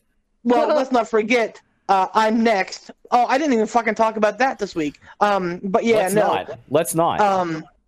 This is honestly the Otis Ziggler Mandy thing is probably the best angle in WWE right now. Say what you will about Seth Rollins and the Monday Night Messiah, give or take that, but I mean honestly, this angle's pretty good. To be fair, all the Monday Night Messiahs can never hold a candle to the Steel City Savior, so whatever. Anyways, Who doesn't live in Ransom. Pittsburgh? What's that? And what a wonderful title reign you had, Tom. Yeah, All 4 of those cups of coffee you can be proud of. Hey, second longest reigning cruiserweight champion. Suck it, beef. One day. Oh, Well, Ouch. well, there's no whole lot of argument that can go into that. It's good to be the king. Exactly. Fuck. What's that? Fuck. No, you would not be. Ransom held the title longer than, well, Nope. I don't know how long Ransom held the title for. Nope. It Trust was me, the it full wasn't month, that yeah. Listen, Tom Tom's our- has the numbers here. Tom's our stats guy. He knows. He is. Trust in the stats guy. Tom's got the numbers. My bad. I'll get you hard numbers at some point. I've actually been thinking about doing that. Yeah, So we you could actually will. do so we could have the history tree. It'd be like Poot the Bard, how many ever day, 200 and whatever odd days or something, Are We'll we get gonna have there. our own wiki page? We need to have our own We'll wiki page. Exactly. We'll get a wiki page. Fuck it. Oh, We're going wiki. Anyways, Ransom, let's get to these picks.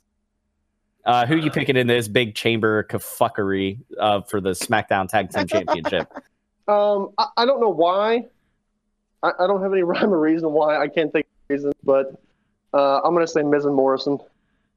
Okay. I think that Otis and Ziggler can end up having a program, whether it's a singles or a tag, and they don't necessarily need the titles to do it. And honestly, I don't feel like they're gonna. I don't feel like they're gonna hot potato it. If the Miz and Morrison are gonna lose it, I feel like it's gonna be at Mania, and they'll probably lose them to the Usos or something, because since the Usos are now back. So I'm gonna pick Miz and Morrison as well. Poot, rounding it out. It's a toss up for me between Miz and Morrison and the Usos. I really thought, okay, the Usos are back. They're making a splash. It's the elimination. I see what you did there. You know what I mean? Splash. Didn't mean to, but didn't mean to. I feel but you. Oos. I feel you. The Samoan splash. You guys can't see me, but I'm doing the side duck head rub right now. Aye.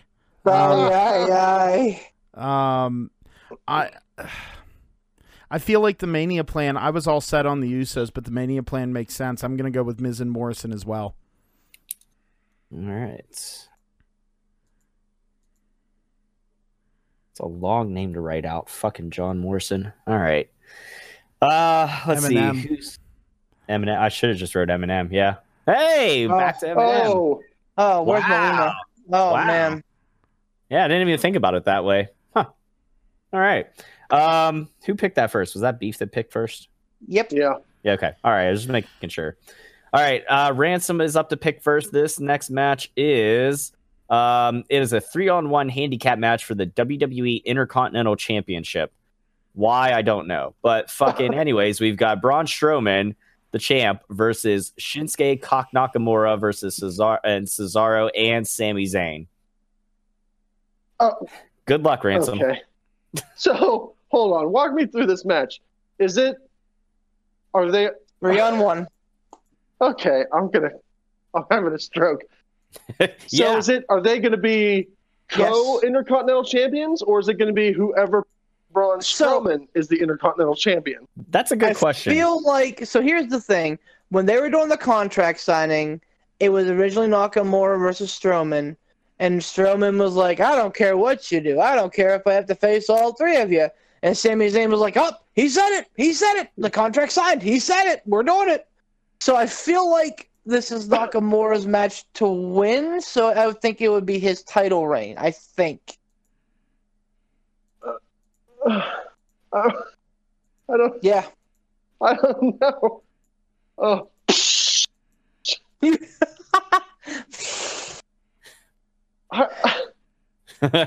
I don't understand the stipulations of this match. I don't know what's happening here.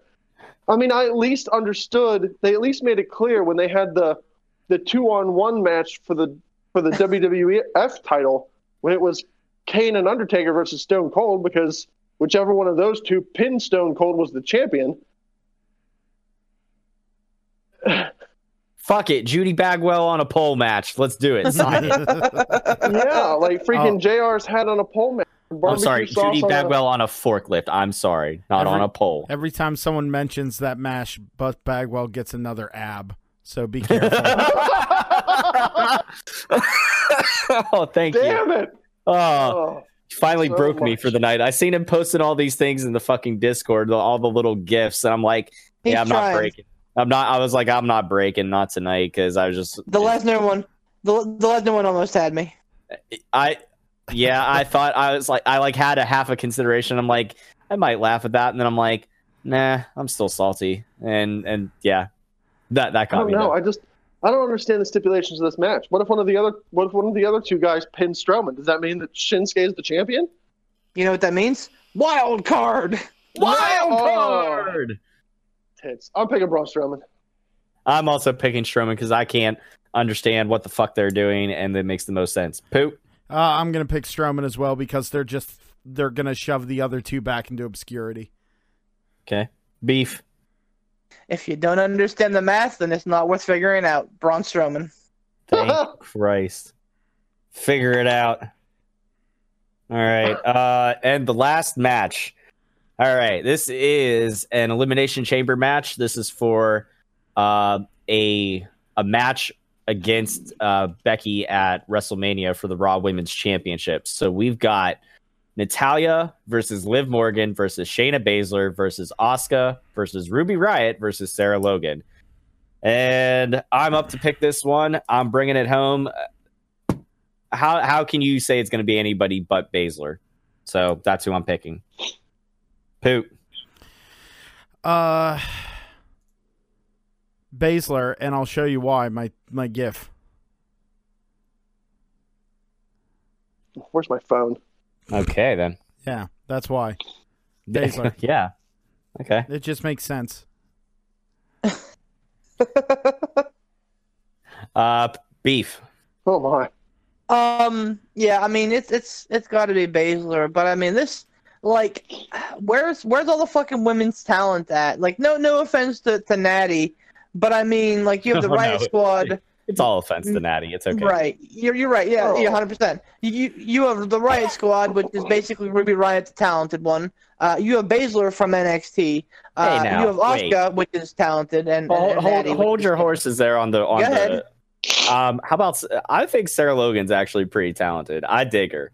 So I haven't mean, seen anything to make me believe that yet. Well, I mean, hopefully I'm proven wrong on Sunday, but I haven't seen anything. I mean the thing is she hasn't gotten the opera. What the fuck is that?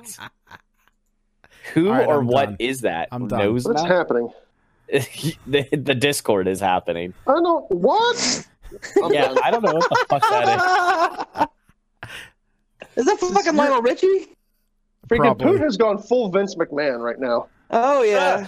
Wow. You never go full Vince The McMahon. nose. No, I from what little I've seen of Sarah Logan, like when they actually do give her fucking TV time, she's actually good. She just hasn't. For whatever reason, they didn't really just go with her. And I mean, not that it. I don't know. It's gonna sound weird. I don't want it to come off weird, but she's actually done a lot to like get herself in better shape and stuff like that. Like she dropped weight and everything like that. She looks good.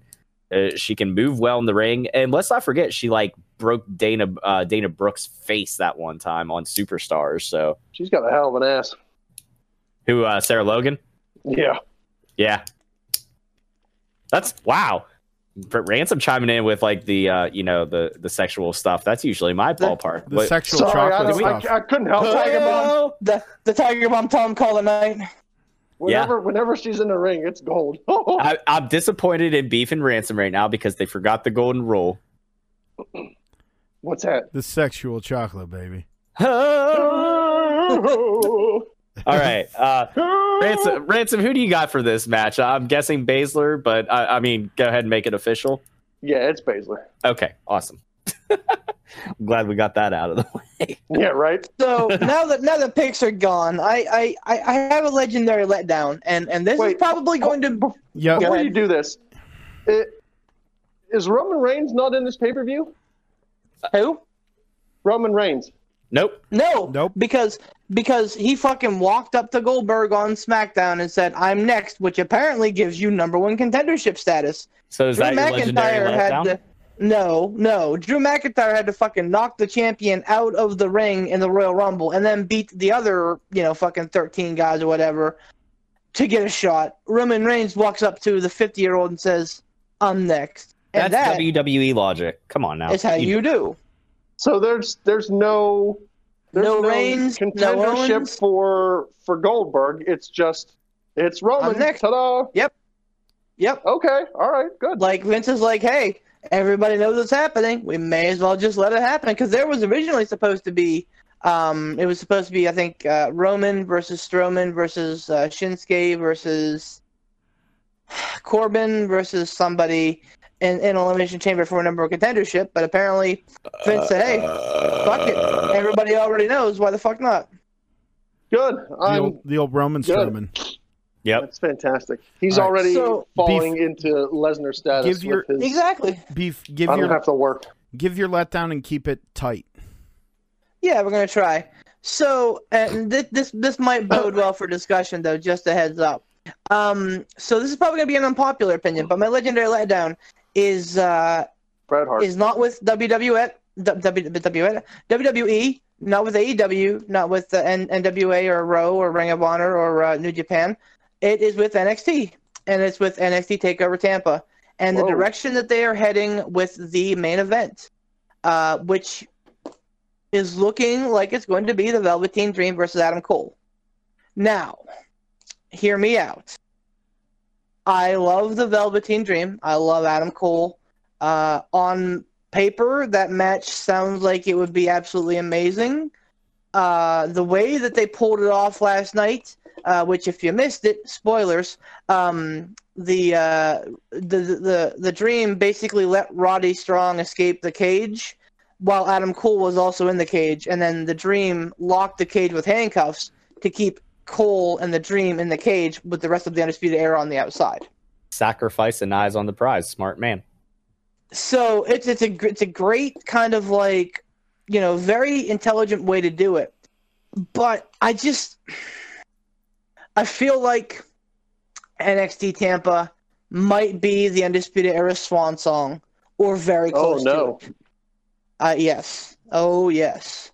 So I feel like this is going to be when Adam Cole loses the title. If you would have told me last year that Velveteen Dream was going to win the NXT title in a year's time, I would have said, awesome, well deserved. But right now, I don't think Dream is the guy to beat Adam Cole. I think that, Finn Balor would be a guy to beat Adam Cole. I think that Johnny Gargano.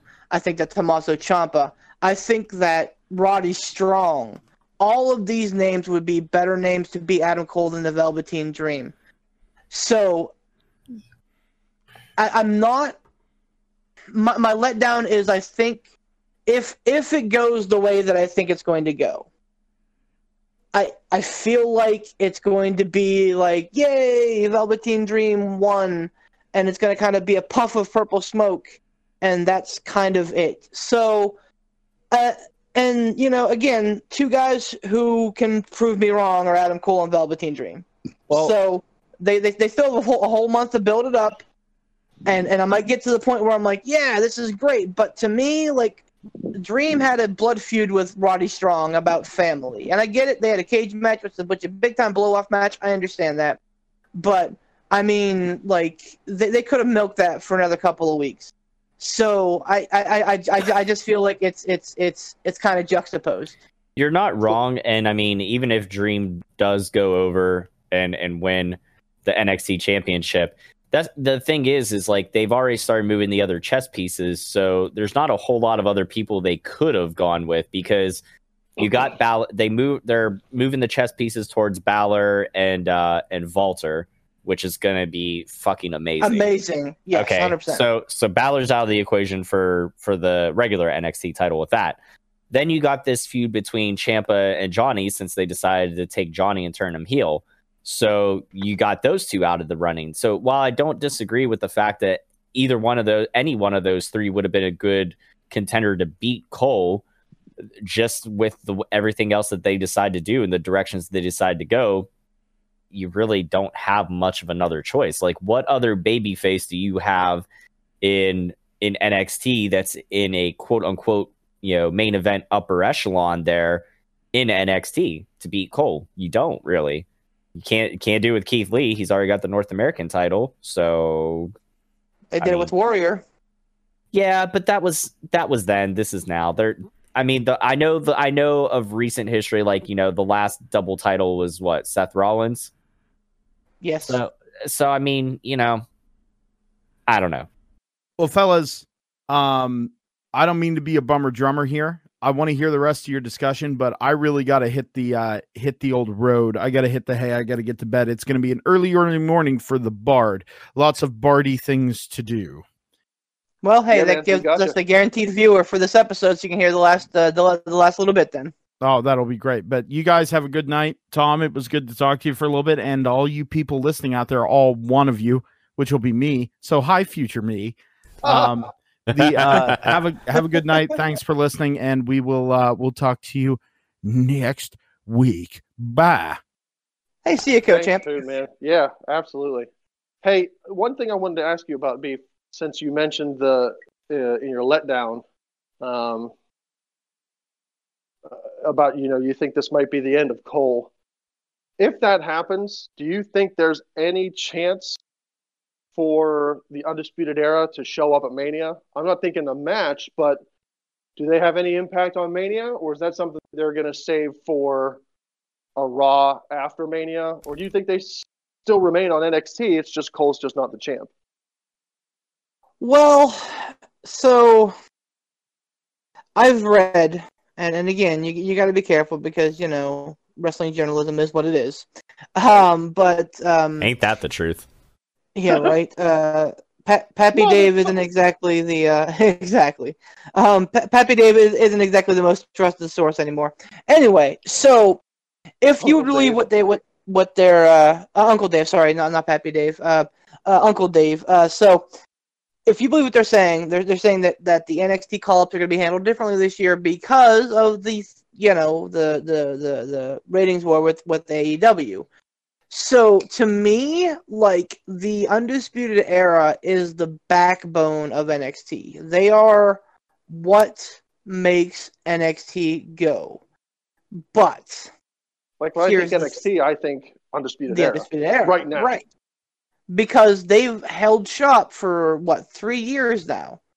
It's they have the most tag team title reigns. They've held all the belts together, for close to a year, in some cases over a year. So, yeah, I mean, they have been the dominant faction, and really the dominant faction in all of WWE.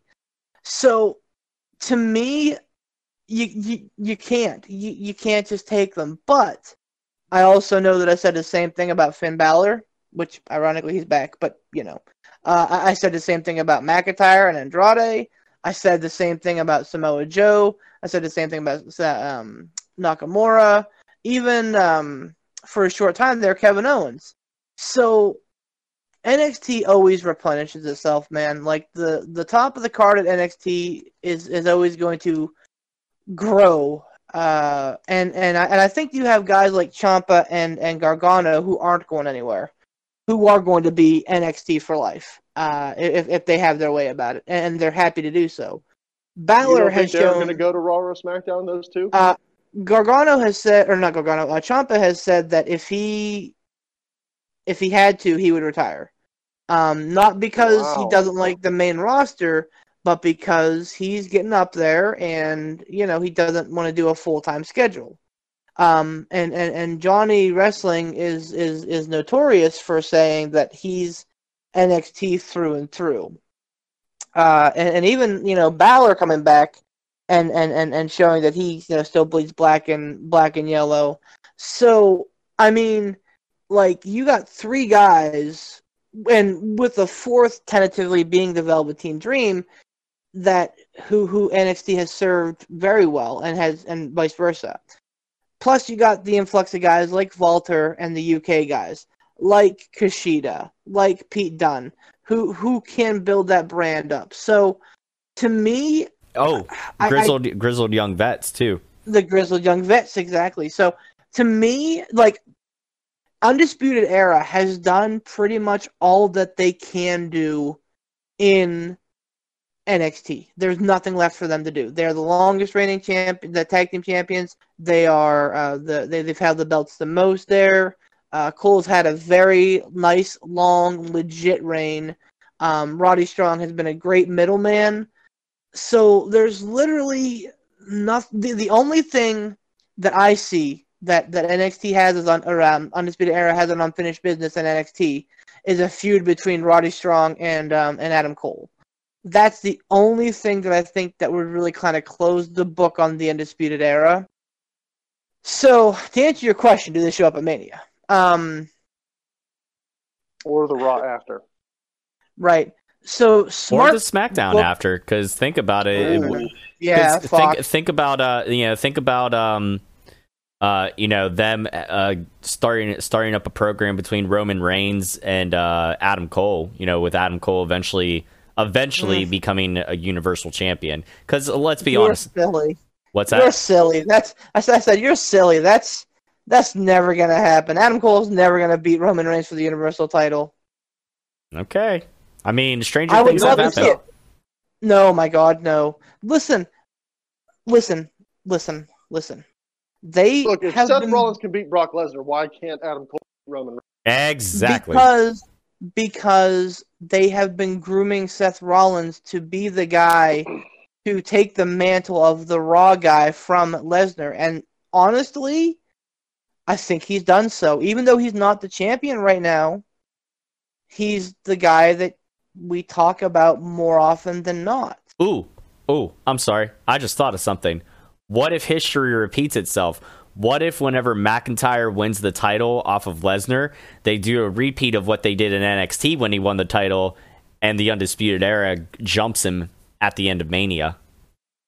Oh, damn. I didn't think of that. Now, granted, that is fantasy booking 101, because like WrestleMania, you want to send everybody home happy. Right. They'll be pissed if the newly crowned McIntyre gets jumped like that.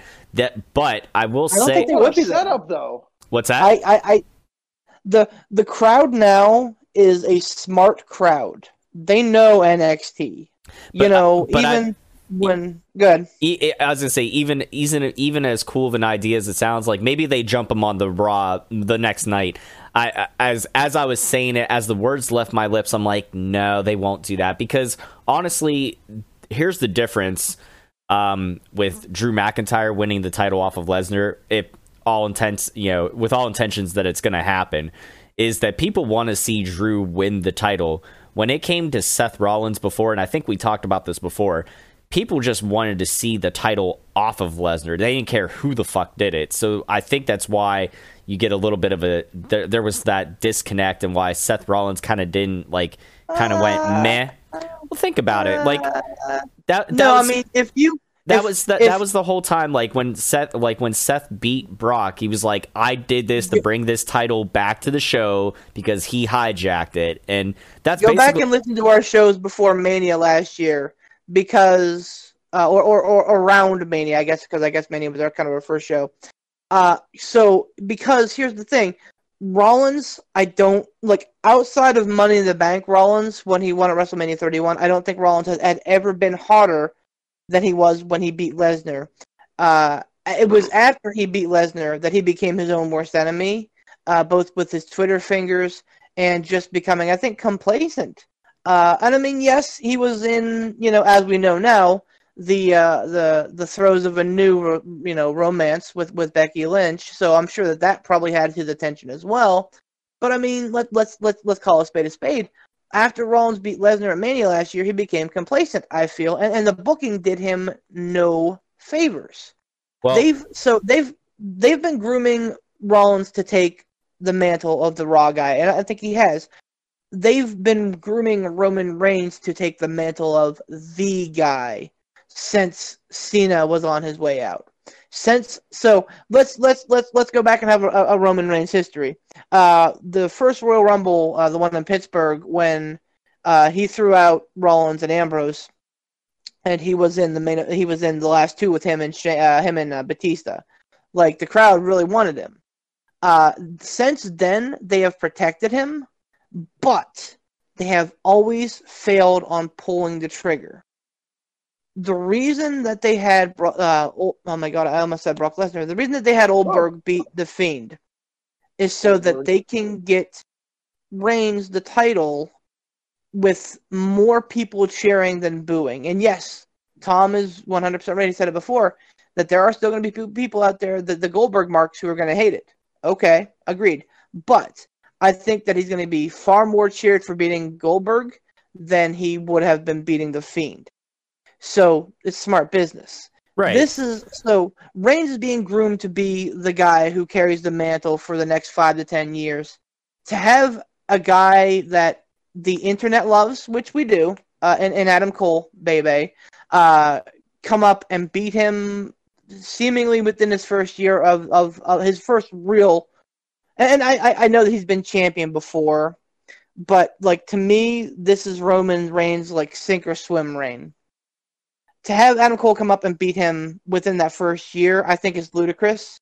I would love to see it because I think it'd be great and be great television, but it'll never happen because Vince has put so much money and time into Roman Reigns. So, well, you have a good point there.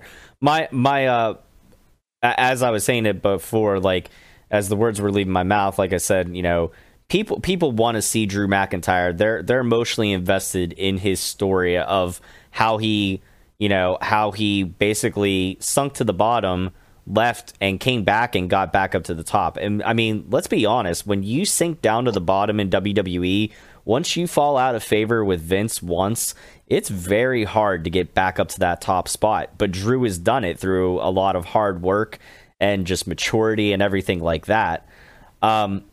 So, you know, would we see the Undisputed Era jump attack, you know, repeat? Maybe on Raw, maybe that could happen. I'm not saying that, you know, just because they come up, they're immediately going to propel Adam Cole into the, you know, they should into a title reign. I mean, if they're smart, they would, but yeah, you know, I mean, it is what it is. The other thing to consider is that, you know, right now WrestleMania isn't just a show. Right now, WrestleMania is a bargaining chip. Right now, WrestleMania is a big fat payday for Vince McMahon and the WWE stockholders, because they've been. And the other reason that Goldberg won is so that they're putting on these big marquee matchup names. You know, Goldberg versus Reigns, Cena versus Fiend, Lesnar versus McIntyre. You know, you're getting big names with big stories, so that somebody will come in and buy it. Now, is it going to happen this year? Maybe. You know, are we all going to be bitching about how we have to pay for ESPN Plus to watch it?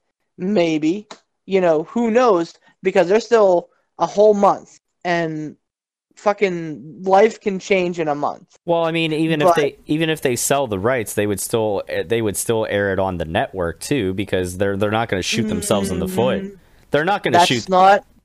That's not what I understand. Because here's the thing. Here's the thing. Hold on, wait. I don't know anything about this ESPN deal. Really? What's the deal? They're trying to sell the streaming rights or whatever, basically, for like their pay-per-views. They're trying to see if they can sell them off to somebody. Piecemeal them. Yeah. Piecemeal them. The big ones like Mania, Survivor Series, SummerSlam, you know, Royal Rumble. But there's Fox no way. And ESPN are head and head. There's no way that they can shoot themselves in the foot with the network, because they'd be stupid to.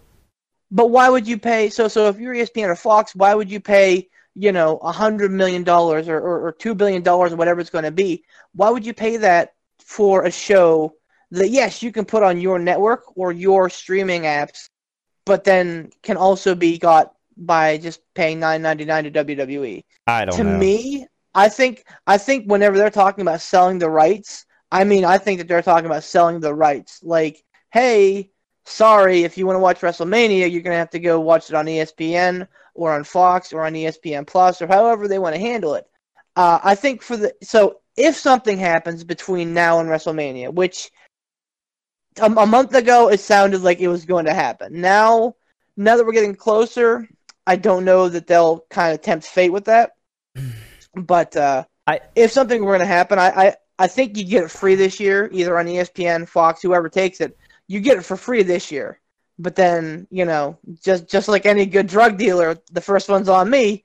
And then next year, hey, you got to pay the man. Well, here's the thing. I think honestly, even if they only do that, even if they sell the rights or whatever for like the big pay-per-views, I think what they'll probably still keep the stuff on the network, and they're probably just doing that just to try to reach a bigger audience so they can pull more people into the network. Because even after they stop showing all the pay-per-views, like on even after they stop showing all the off pay-per-views the WWE had, like Hell in a Cell and stuff like that, even after they stopped showing them on. Even after they stopped showing them on cable, and everything was moving to the network, they still had WrestleMania that you could buy on like pay-per-view on TV. Because if you weren't like, if you're not a huge wrestling fan, but it's something like WrestleMania comes around and you just happen to watch it, same way with like how people, might not be the biggest football fans, but they'll sit and watch, maybe a few playoff games, or they'll watch the Super Bowl. Like, my girlfriend's not a football fan. We have the Super Bowl in the background because she asked me, she's like, "Are we watching it?" And I'm like, "We can see if there's any good commercials on." She's like, "Okay." And so for the really, really casual wrestling fan, it'd be smart for them to do, but they'd be retarded if they like seriously didn't have that stuff on the network. They would lose so many people. Like, oh, I'd drop it. Yeah.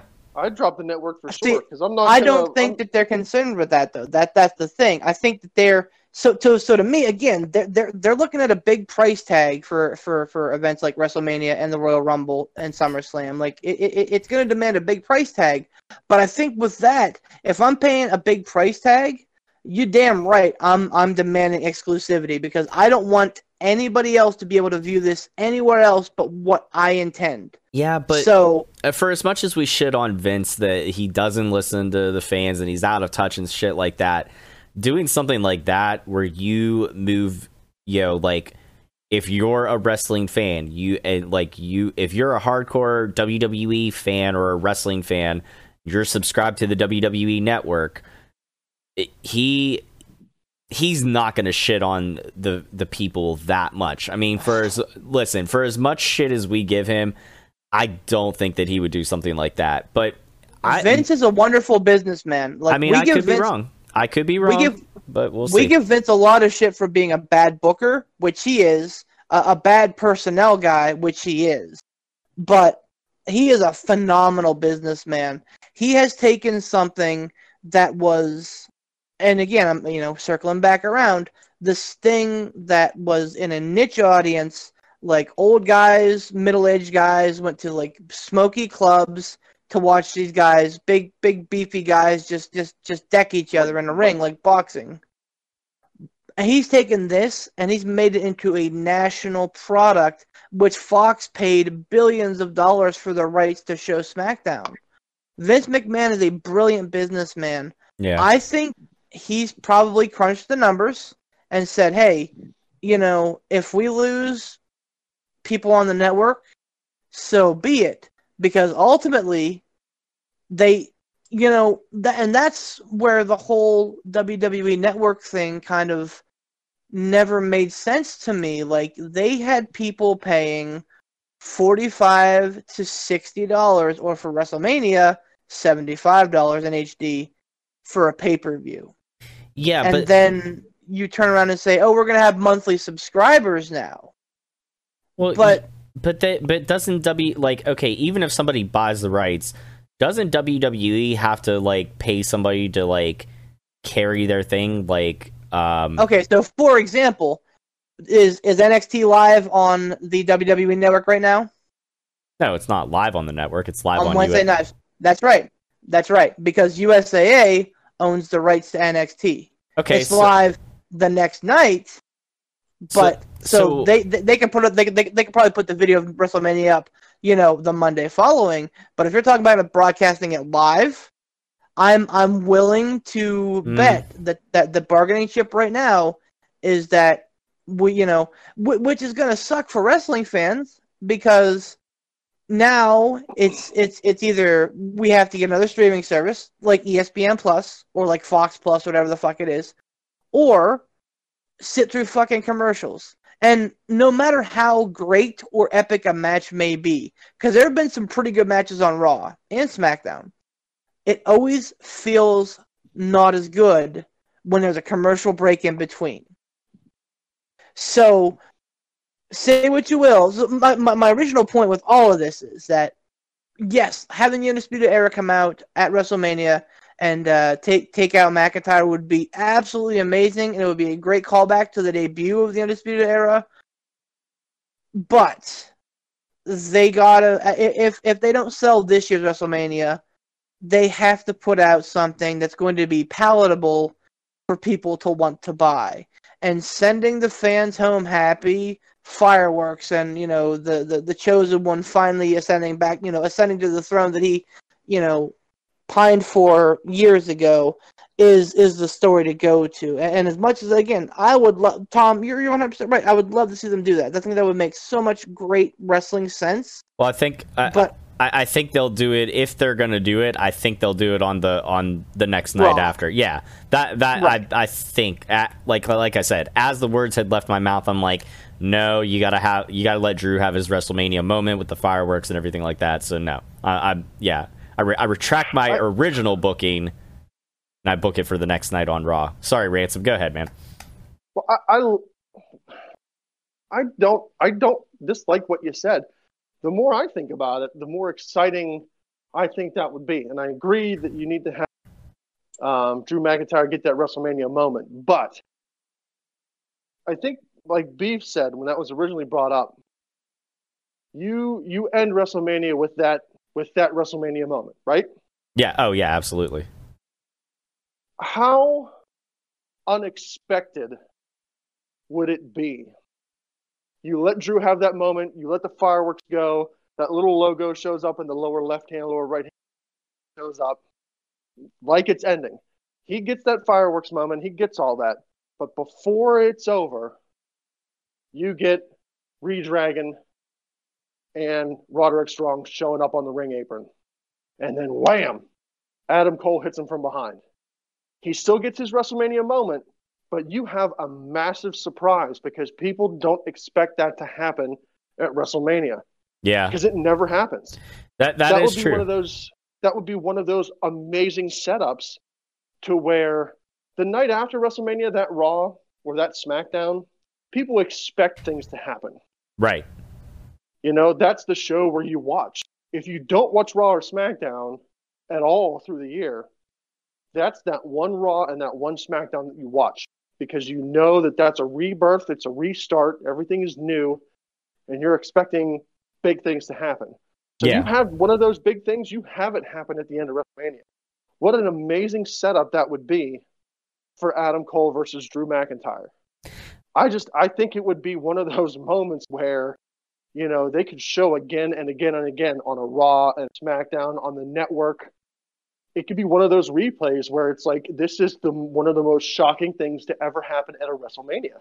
Because you don't have the surprise ending of Manias. You have a clean ending, fireworks go off, the show goes off the air, and then Monday and Friday, that's when the surprises happen. Now, one of those big surprises happen, it's like, oh, holy crap. Now, I got one question for you, and this is going to tie into something with WrestleMania, since we were talking about this being the last moment of the night and everything like that. How much before I got in did you guys touch on Goldberg winning at all or anything like that anymore, or did you? We didn't talk about it. We mentioned it, yeah. Okay. I think I mentioned it like real briefly, but nothing real in depth. So I want to take a second here and touch on this again real quick. As much as I hate it, as much as I hate Goldberg, we all know my disdain for Goldberg is very well documented. Very well documented. Yeah, very well documented. But I understand that him taking the the title off the Fiend is just a vehicle for Roman to get it. And also, I was listening to Busted Open, and they brought up a good point. I didn't see this, but I guess the Fiend, whenever he tweeted something out, Bray Wyatt tweeted something out, and he said something about like more or less to the lines of that it was a sacrifice. Like the championship meant nothing. It's like, you know what? Take it. And he said something about I'm where I'm supposed to be, thus setting up his feud with him and Cena. So essentially the character of the Fiend is going back against all the people that have wronged Bray Wyatt, you know, at one point or another. So I, as much as I still don't like big dumb fat fucking Goldberg with his stupid bald head and ugly face with the title, I from the business end of it, I get it. I still feel like they didn't need to put the title on the Fiend in the first place, because there's no way that Cena was going to come back and challenge Bray Wyatt or the Fiend for a championship. Like Cena said, like, you know, he doesn't need to be there or whatever. Like WrestleMania can go on, the future's there, blah blah blah blah blah. He's right. That's fine. So, you know, if they would have done their proper booking and did their backwards booking, if they wanted Cena versus, you know, the Fiend at Mania, they should have never put the title on the Fiend in the first place. But I digress. The part that still irks me about it is this right here. I'm going to read a quote from Eric Bischoff. Okay. Bill is first and foremost a businessman. So if Bill was going to Saudi Arabia, it was a financial decision, a business decision. Bill is not in love with the wrestling business, especially after performing at WrestleMania and going into the Hall of Fame. I'm pretty certain that for Bill to leave the comfort of his home in San Diego, which is where I heard he was living last, he doesn't need the money. He's very comfortable where he's at. He is Jewish, and he's going to Saudi Arabia, which is a very controversial decision in itself. I don't think Bill made that decision lightly, and I think when it came down to it, it was purely business, and I would imagine it was an enormous amount of money. So there in that quote, there's one thing that is a glaring statement, and I know it's one man's opinion, but I kind of have to agree with it. Bill is not in love with the wrestling business. That's the part that irks me. Putting championships on guys that aren't, you know, in it for the wrestling itself. Like, yes, I understand it's a business at the end of the day, and numbers are numbers and paychecks are paychecks and whatever. But that to me is just a slap in the face to guys like Ricochet, who, you know, whenever I came into the recording earlier, you guys were talking about, you know, his burial and everything. To me, you know, putting a title on somebody like a Goldberg is a fucking slap in the face to people like Ricochet, people like Aleister Black, you know, people that are busting their ass day in and day out. Now, I know John Cena too. John Cena was clearly in love with the wrestling business. Oh yeah. I mean, I don't think it was. I think he made was an he, though? enormous amount. No. Yes. Cena is. Cena definitely was. He is now. No, but he was a bodybuilder. He was a bodybuilder, and because he changed his profession, he dove in feet first. So it's interesting that you're talking about this, because again, I'm going to mention it for like the seventh time. Ruthless Aggression. New episode up on Monday night was the Lesnar episode. And basically, Paul Heyman said the exact same thing about Brock Lesnar that Bischoff just said about Goldberg. That Lesnar is a private dude. He's made his money. He doesn't want to travel. He doesn't want full-time. He has no interest. It's not that he has no interest in the business, but he has the interest in the money. But I will give you a big fucking difference with Goldberg and with Brock Lesnar. For as much as we've shit on Brock Lesnar being a part-time champ, I still don't like the fact that, you know, I still never liked the fact of, you know, he was this brand or this company's, you know, main champion, and you never saw the fucking title. I hate that. I hate that. I understand Brock is an attraction, so, you know, I get why he has very limited appearances and everything like that. I understand that, I still am not happy with when you put the title on somebody and the title is not there on, you know, your flagship show or whatever. But here's the thing. Brock, and I'm starting to see this now because, again, I got to give credit where credit's due. Bully Ray knows his shit. So if anybody listens to our podcast, and if you need another podcast for wrestling fix, you know, in between the days when we're not on and stuff like that you don't have our recording, go listen to Busted Open. I'm going to give them a little shout out, you know, because Bully Ray knows his shit.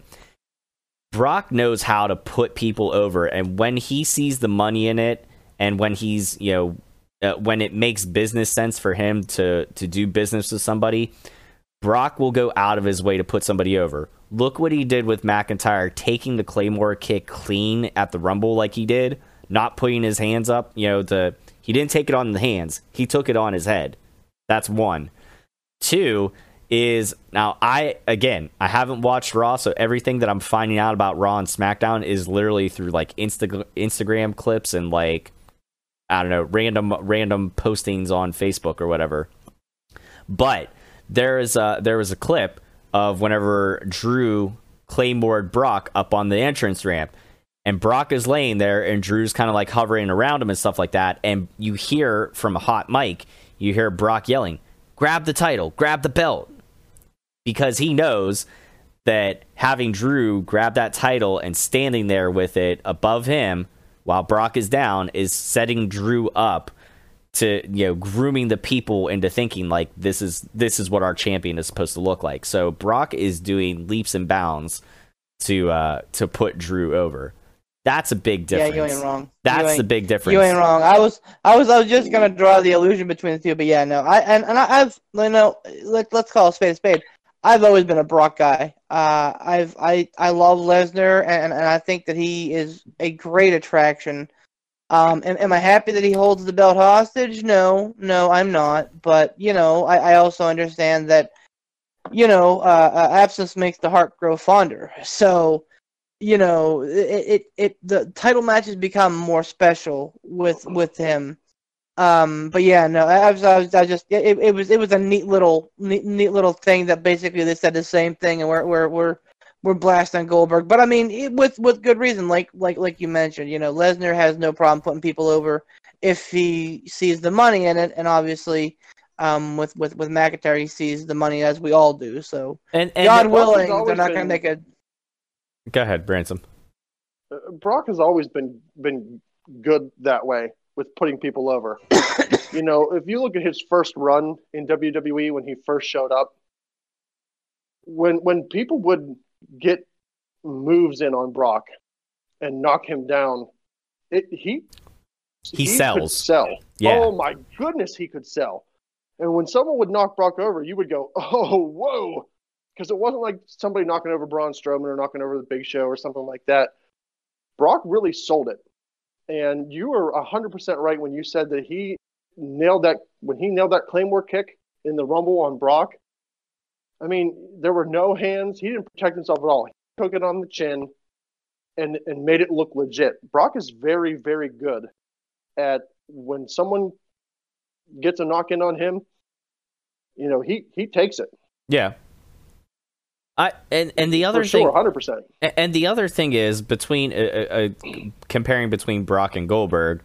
I know that we always joke about how the fact that Brock is like, you know, fucking sweating buckets like 5 seconds into a match. I get that, but his conditioning, like the fact that he still comes in and he hits his moves. Yeah, he may only do like a variation of 3 types of suplexes and an F5. I get that, but it's never sloppy. And with Brock, that's all he really needs to do. Yeah. Now Goldberg with the slop hammer, I understand there's an age difference, but still, if you know that you're going to come back like once or twice a year, fucking, you know, put a little extra. Get your ass in the gym. Yeah, get your ass in the gym and put a little extra effort into it, son. Come on. Or hell, I'm sure, you know, I think this also ties in with what you said about Goldberg doesn't care about the business. Right.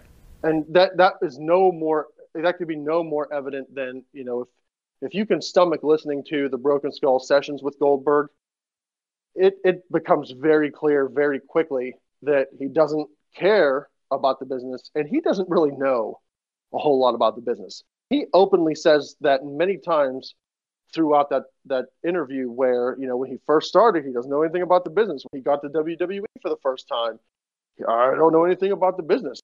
And through the whole interview, he never once said, this was the moment where it clicked and I understood and I get the business and I get what we need to do, what I'm supposed to do, what the people want. Never. He doesn't understand it. And, you know, it's a big shame because I think with Goldberg, especially during his heyday, he probably could have done a lot more for the business if he cared. Yep, I agree. Yeah, because he was for sure the outside of Austin and The Rock. Like, if you ask people, 90s wrestling fans, about the business, they'll tell you they remember Goldberg. So, yes, you know, it is what it is, and you know, we are where we are with it. It sucks, but you know, like we've talked about, it's for a purpose this time, which, you know, we have to stop the knee jerk on and understand that it's got, you know, Vince has a point. You know, we would have absolutely shit, and everybody would have shit right all over Roman Reigns for him beating for him beating the Fiend. With Goldberg, he's got a better option of success. Again, like Tom said, it's not guaranteed. You're not going to get 100%, but you know, you have a way better option now than with the Fiend. So I get it, but you know, I'm still convinced that it's going to be that Mania. Like, he's going to get, and I wholeheartedly agree with Tom. He's not going to get, Roman Reigns isn't going to get 100% of the cheers. There are going to be those people that boo him because they, you know, they're Goldberg marks. But I'm convinced. Hope I'm wrong, but I'm convinced the next night on Raw or SmackDown or wherever Roman Reigns shows up, the honeymoon's over after WrestleMania. He goes back to being booed. They better figure it out. And it's a sea of boos, just like it always was. And I'll They're going to get that big pop for Goldberg, but who else can you feed to Roman Reigns right now that are going to make the people cheer for Roman Reigns and legit boo the other person? Yeah, regardless of how big a heel, regardless of how they are. People are going to go back to the whole, I hate Roman Reigns, and it's just going to be, the honeymoon's going to be over. Yeah, I don't they can't do Corbin anymore. No. They would have to move Rollins over to SmackDown or Roman over to Raw and do that, because Seth is, you know, kind of, honestly, there's not like a big enough heel to feed to Roman. There was one other thing that I forgot. I kind of got sidetracked with my hatred of Goldberg to say this. It's easy to do. I know, it's very easy to do. In regards to WrestleMania, the Roman Goldberg match, you have to open up Mania with that. If you sit there and you make people wait for like 5+ hours to get Goldberg versus Roman, which we know is going to be like a 5-minute match tops, those people are going to fucking hate it. Like, it doesn't matter who they would have go over. It wouldn't even matter if Goldberg still retained. They're going to hate it because I agree. Because they're going to be drained by that. Excuse me. By that point, I think the money in WrestleMania. You open up Mania with the title change there. You end Mania with the title change. Bookend it right there. Do you think they'll do that? You think they're actually going to have Roman and Goldberg go first? I hope. I do. I hope they better. Same as Lesnar and Rollins last year, man. Like, you know, it just makes sense. You give the crowd a hot title change to start, and you give the crowd a hot title change to finish. So it does make a lot of sense. Absolutely. Now, you, in your wildest nightmares, no, Do you... Don't even suggest it. I'm gonna. Well, no, not Goldberg winning. Okay. Way he retains. But Okay. Other than that, I should say. Other than that, in your wildest nightmares, do you think they would be foolish enough to put McIntyre Lesnar on first and save Goldberg Roman to the end? I don't think so. I don't think so. Because that's not going to be a long match. Vince's boy. Yeah, but God. Yeah, but that's not going to be a long match though. Like Roman had his time with the fireworks and the end of the show with the Undertaker. Like this is McIntyre's time. And granted, granted that the McIntyre Lesnar match might not be that long of a match either, but we got to remember that like a 10-minute match can still be a good match. Like it just all depends on how you work it. Like 10-minute matches can feel longer than they are if they're done right. Giggity. Darby Allin versus Sammy Guevara is a perfect example. That was a pretty short match, but like for what they worked in, it was great and it was perfect and it was exactly what it needed to be. So I still need to go back and watch Revolution. I didn't bother. I know. Man, I didn't get a chance. I'm telling you. So it's super good. Well, gentlemen, I still got to watch AEW from last night too. I didn't get to that today, so we are to the point we are. We started early to try and avoid this, but we are very snaggly of the tooth now. We definitely are. We definitely want to thank our sponsors. Obviously, Casual Gaming Dad here sitting in with us again. So we always appreciate having you here, Tom, and having you as a sponsor. And I always look forward to what you're bringing on the corner there and. On the Facebooks and the YouTubes and the Twitches, especially since it sounds like Facebook's been a bitch lately. So it has been, but I fixed that issue the other day when I wasn't able to go live with the Final Fantasy VII Remake demo, which I gotta say is oh my god, I can't wait for that masterpiece. And actually, I'm about to go live here in like 15 minutes, and I just had like an audible change because somebody got sick and I was supposed to do one game. Now I'm going to do a completely different game with a completely different person. So, yay! Well, there you go. That's fun. Nothing like last minute changes, eh, Vince? Yeah, I know, right? So we want to thank you so much and hope you got some of our people that listen to you go over and check you out and enjoy the stuff in the corner there. And then Clearfield IWC, Sean Tischler, and I want to make sure we do plug the event coming up here in April on Poopmas Eve, which I believe is the 24th of April. It's Saturday night. 25th. 25th of April, thank you. It's Saturday night, April 25th. Clearfield Cage Combat, I think it's Cage Combat 4. They're bringing the cage back, so it's it's going to be a great show. So are we talk to doing Sean the same thing? Are we going to that? We're going to try. Did you talk to Sean yet? Get on it, Beef. I have not had any communication with Sean as of yet. Listen, you're the worst, Beef. No, I'm joking. I know. I'm joking. We I have a lot of irons in the fire, but definitely talk to Sean for tickets and get your tickets now because they're probably not going to be around forever. So, but yes, so thank you so much for our sponsors. Ransom, why don't you take us home, buddy? Hey, great show. I'm glad everybody got to get on. I was hoping that it wasn't going to be a man down for the full episode. So I'm glad Pooh was able to start us out. I'm glad Tom came in and then finished us out. This has been a hell of an episode. I'd like to say I'm looking forward to Elimination Chamber, but my give a shit o-meter is dangling in the moderate levels. So I don't know. I imagine we'll have some stuff to talk about after Elimination Chamber on the next podcast as we ramp up here on the road to WrestleMania, and hopefully it won't disappoint. I think on the next episode I would like to talk a little bit about my hatred of the name, the Universal title. I still can't get over how dumb of a name that is. That could be interesting. It's just stupid.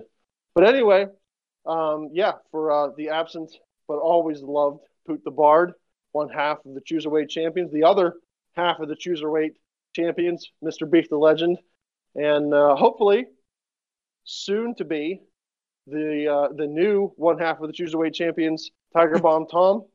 And I'm really hoping that we can clinch it. We take it away from these idiots because damn it, Team Salt and Pepper needs to come back and just rule the roost here. Damn straight. So, all right, everybody, thanks for listening. We'll catch you next week. Don't forget about Elimination Chamber. It's going to be moderate. No. Stop that. Don't watch Elimination Chamber. Go back and watch AEW Revolution instead. You're going to be way happier. All right. Good point. Later.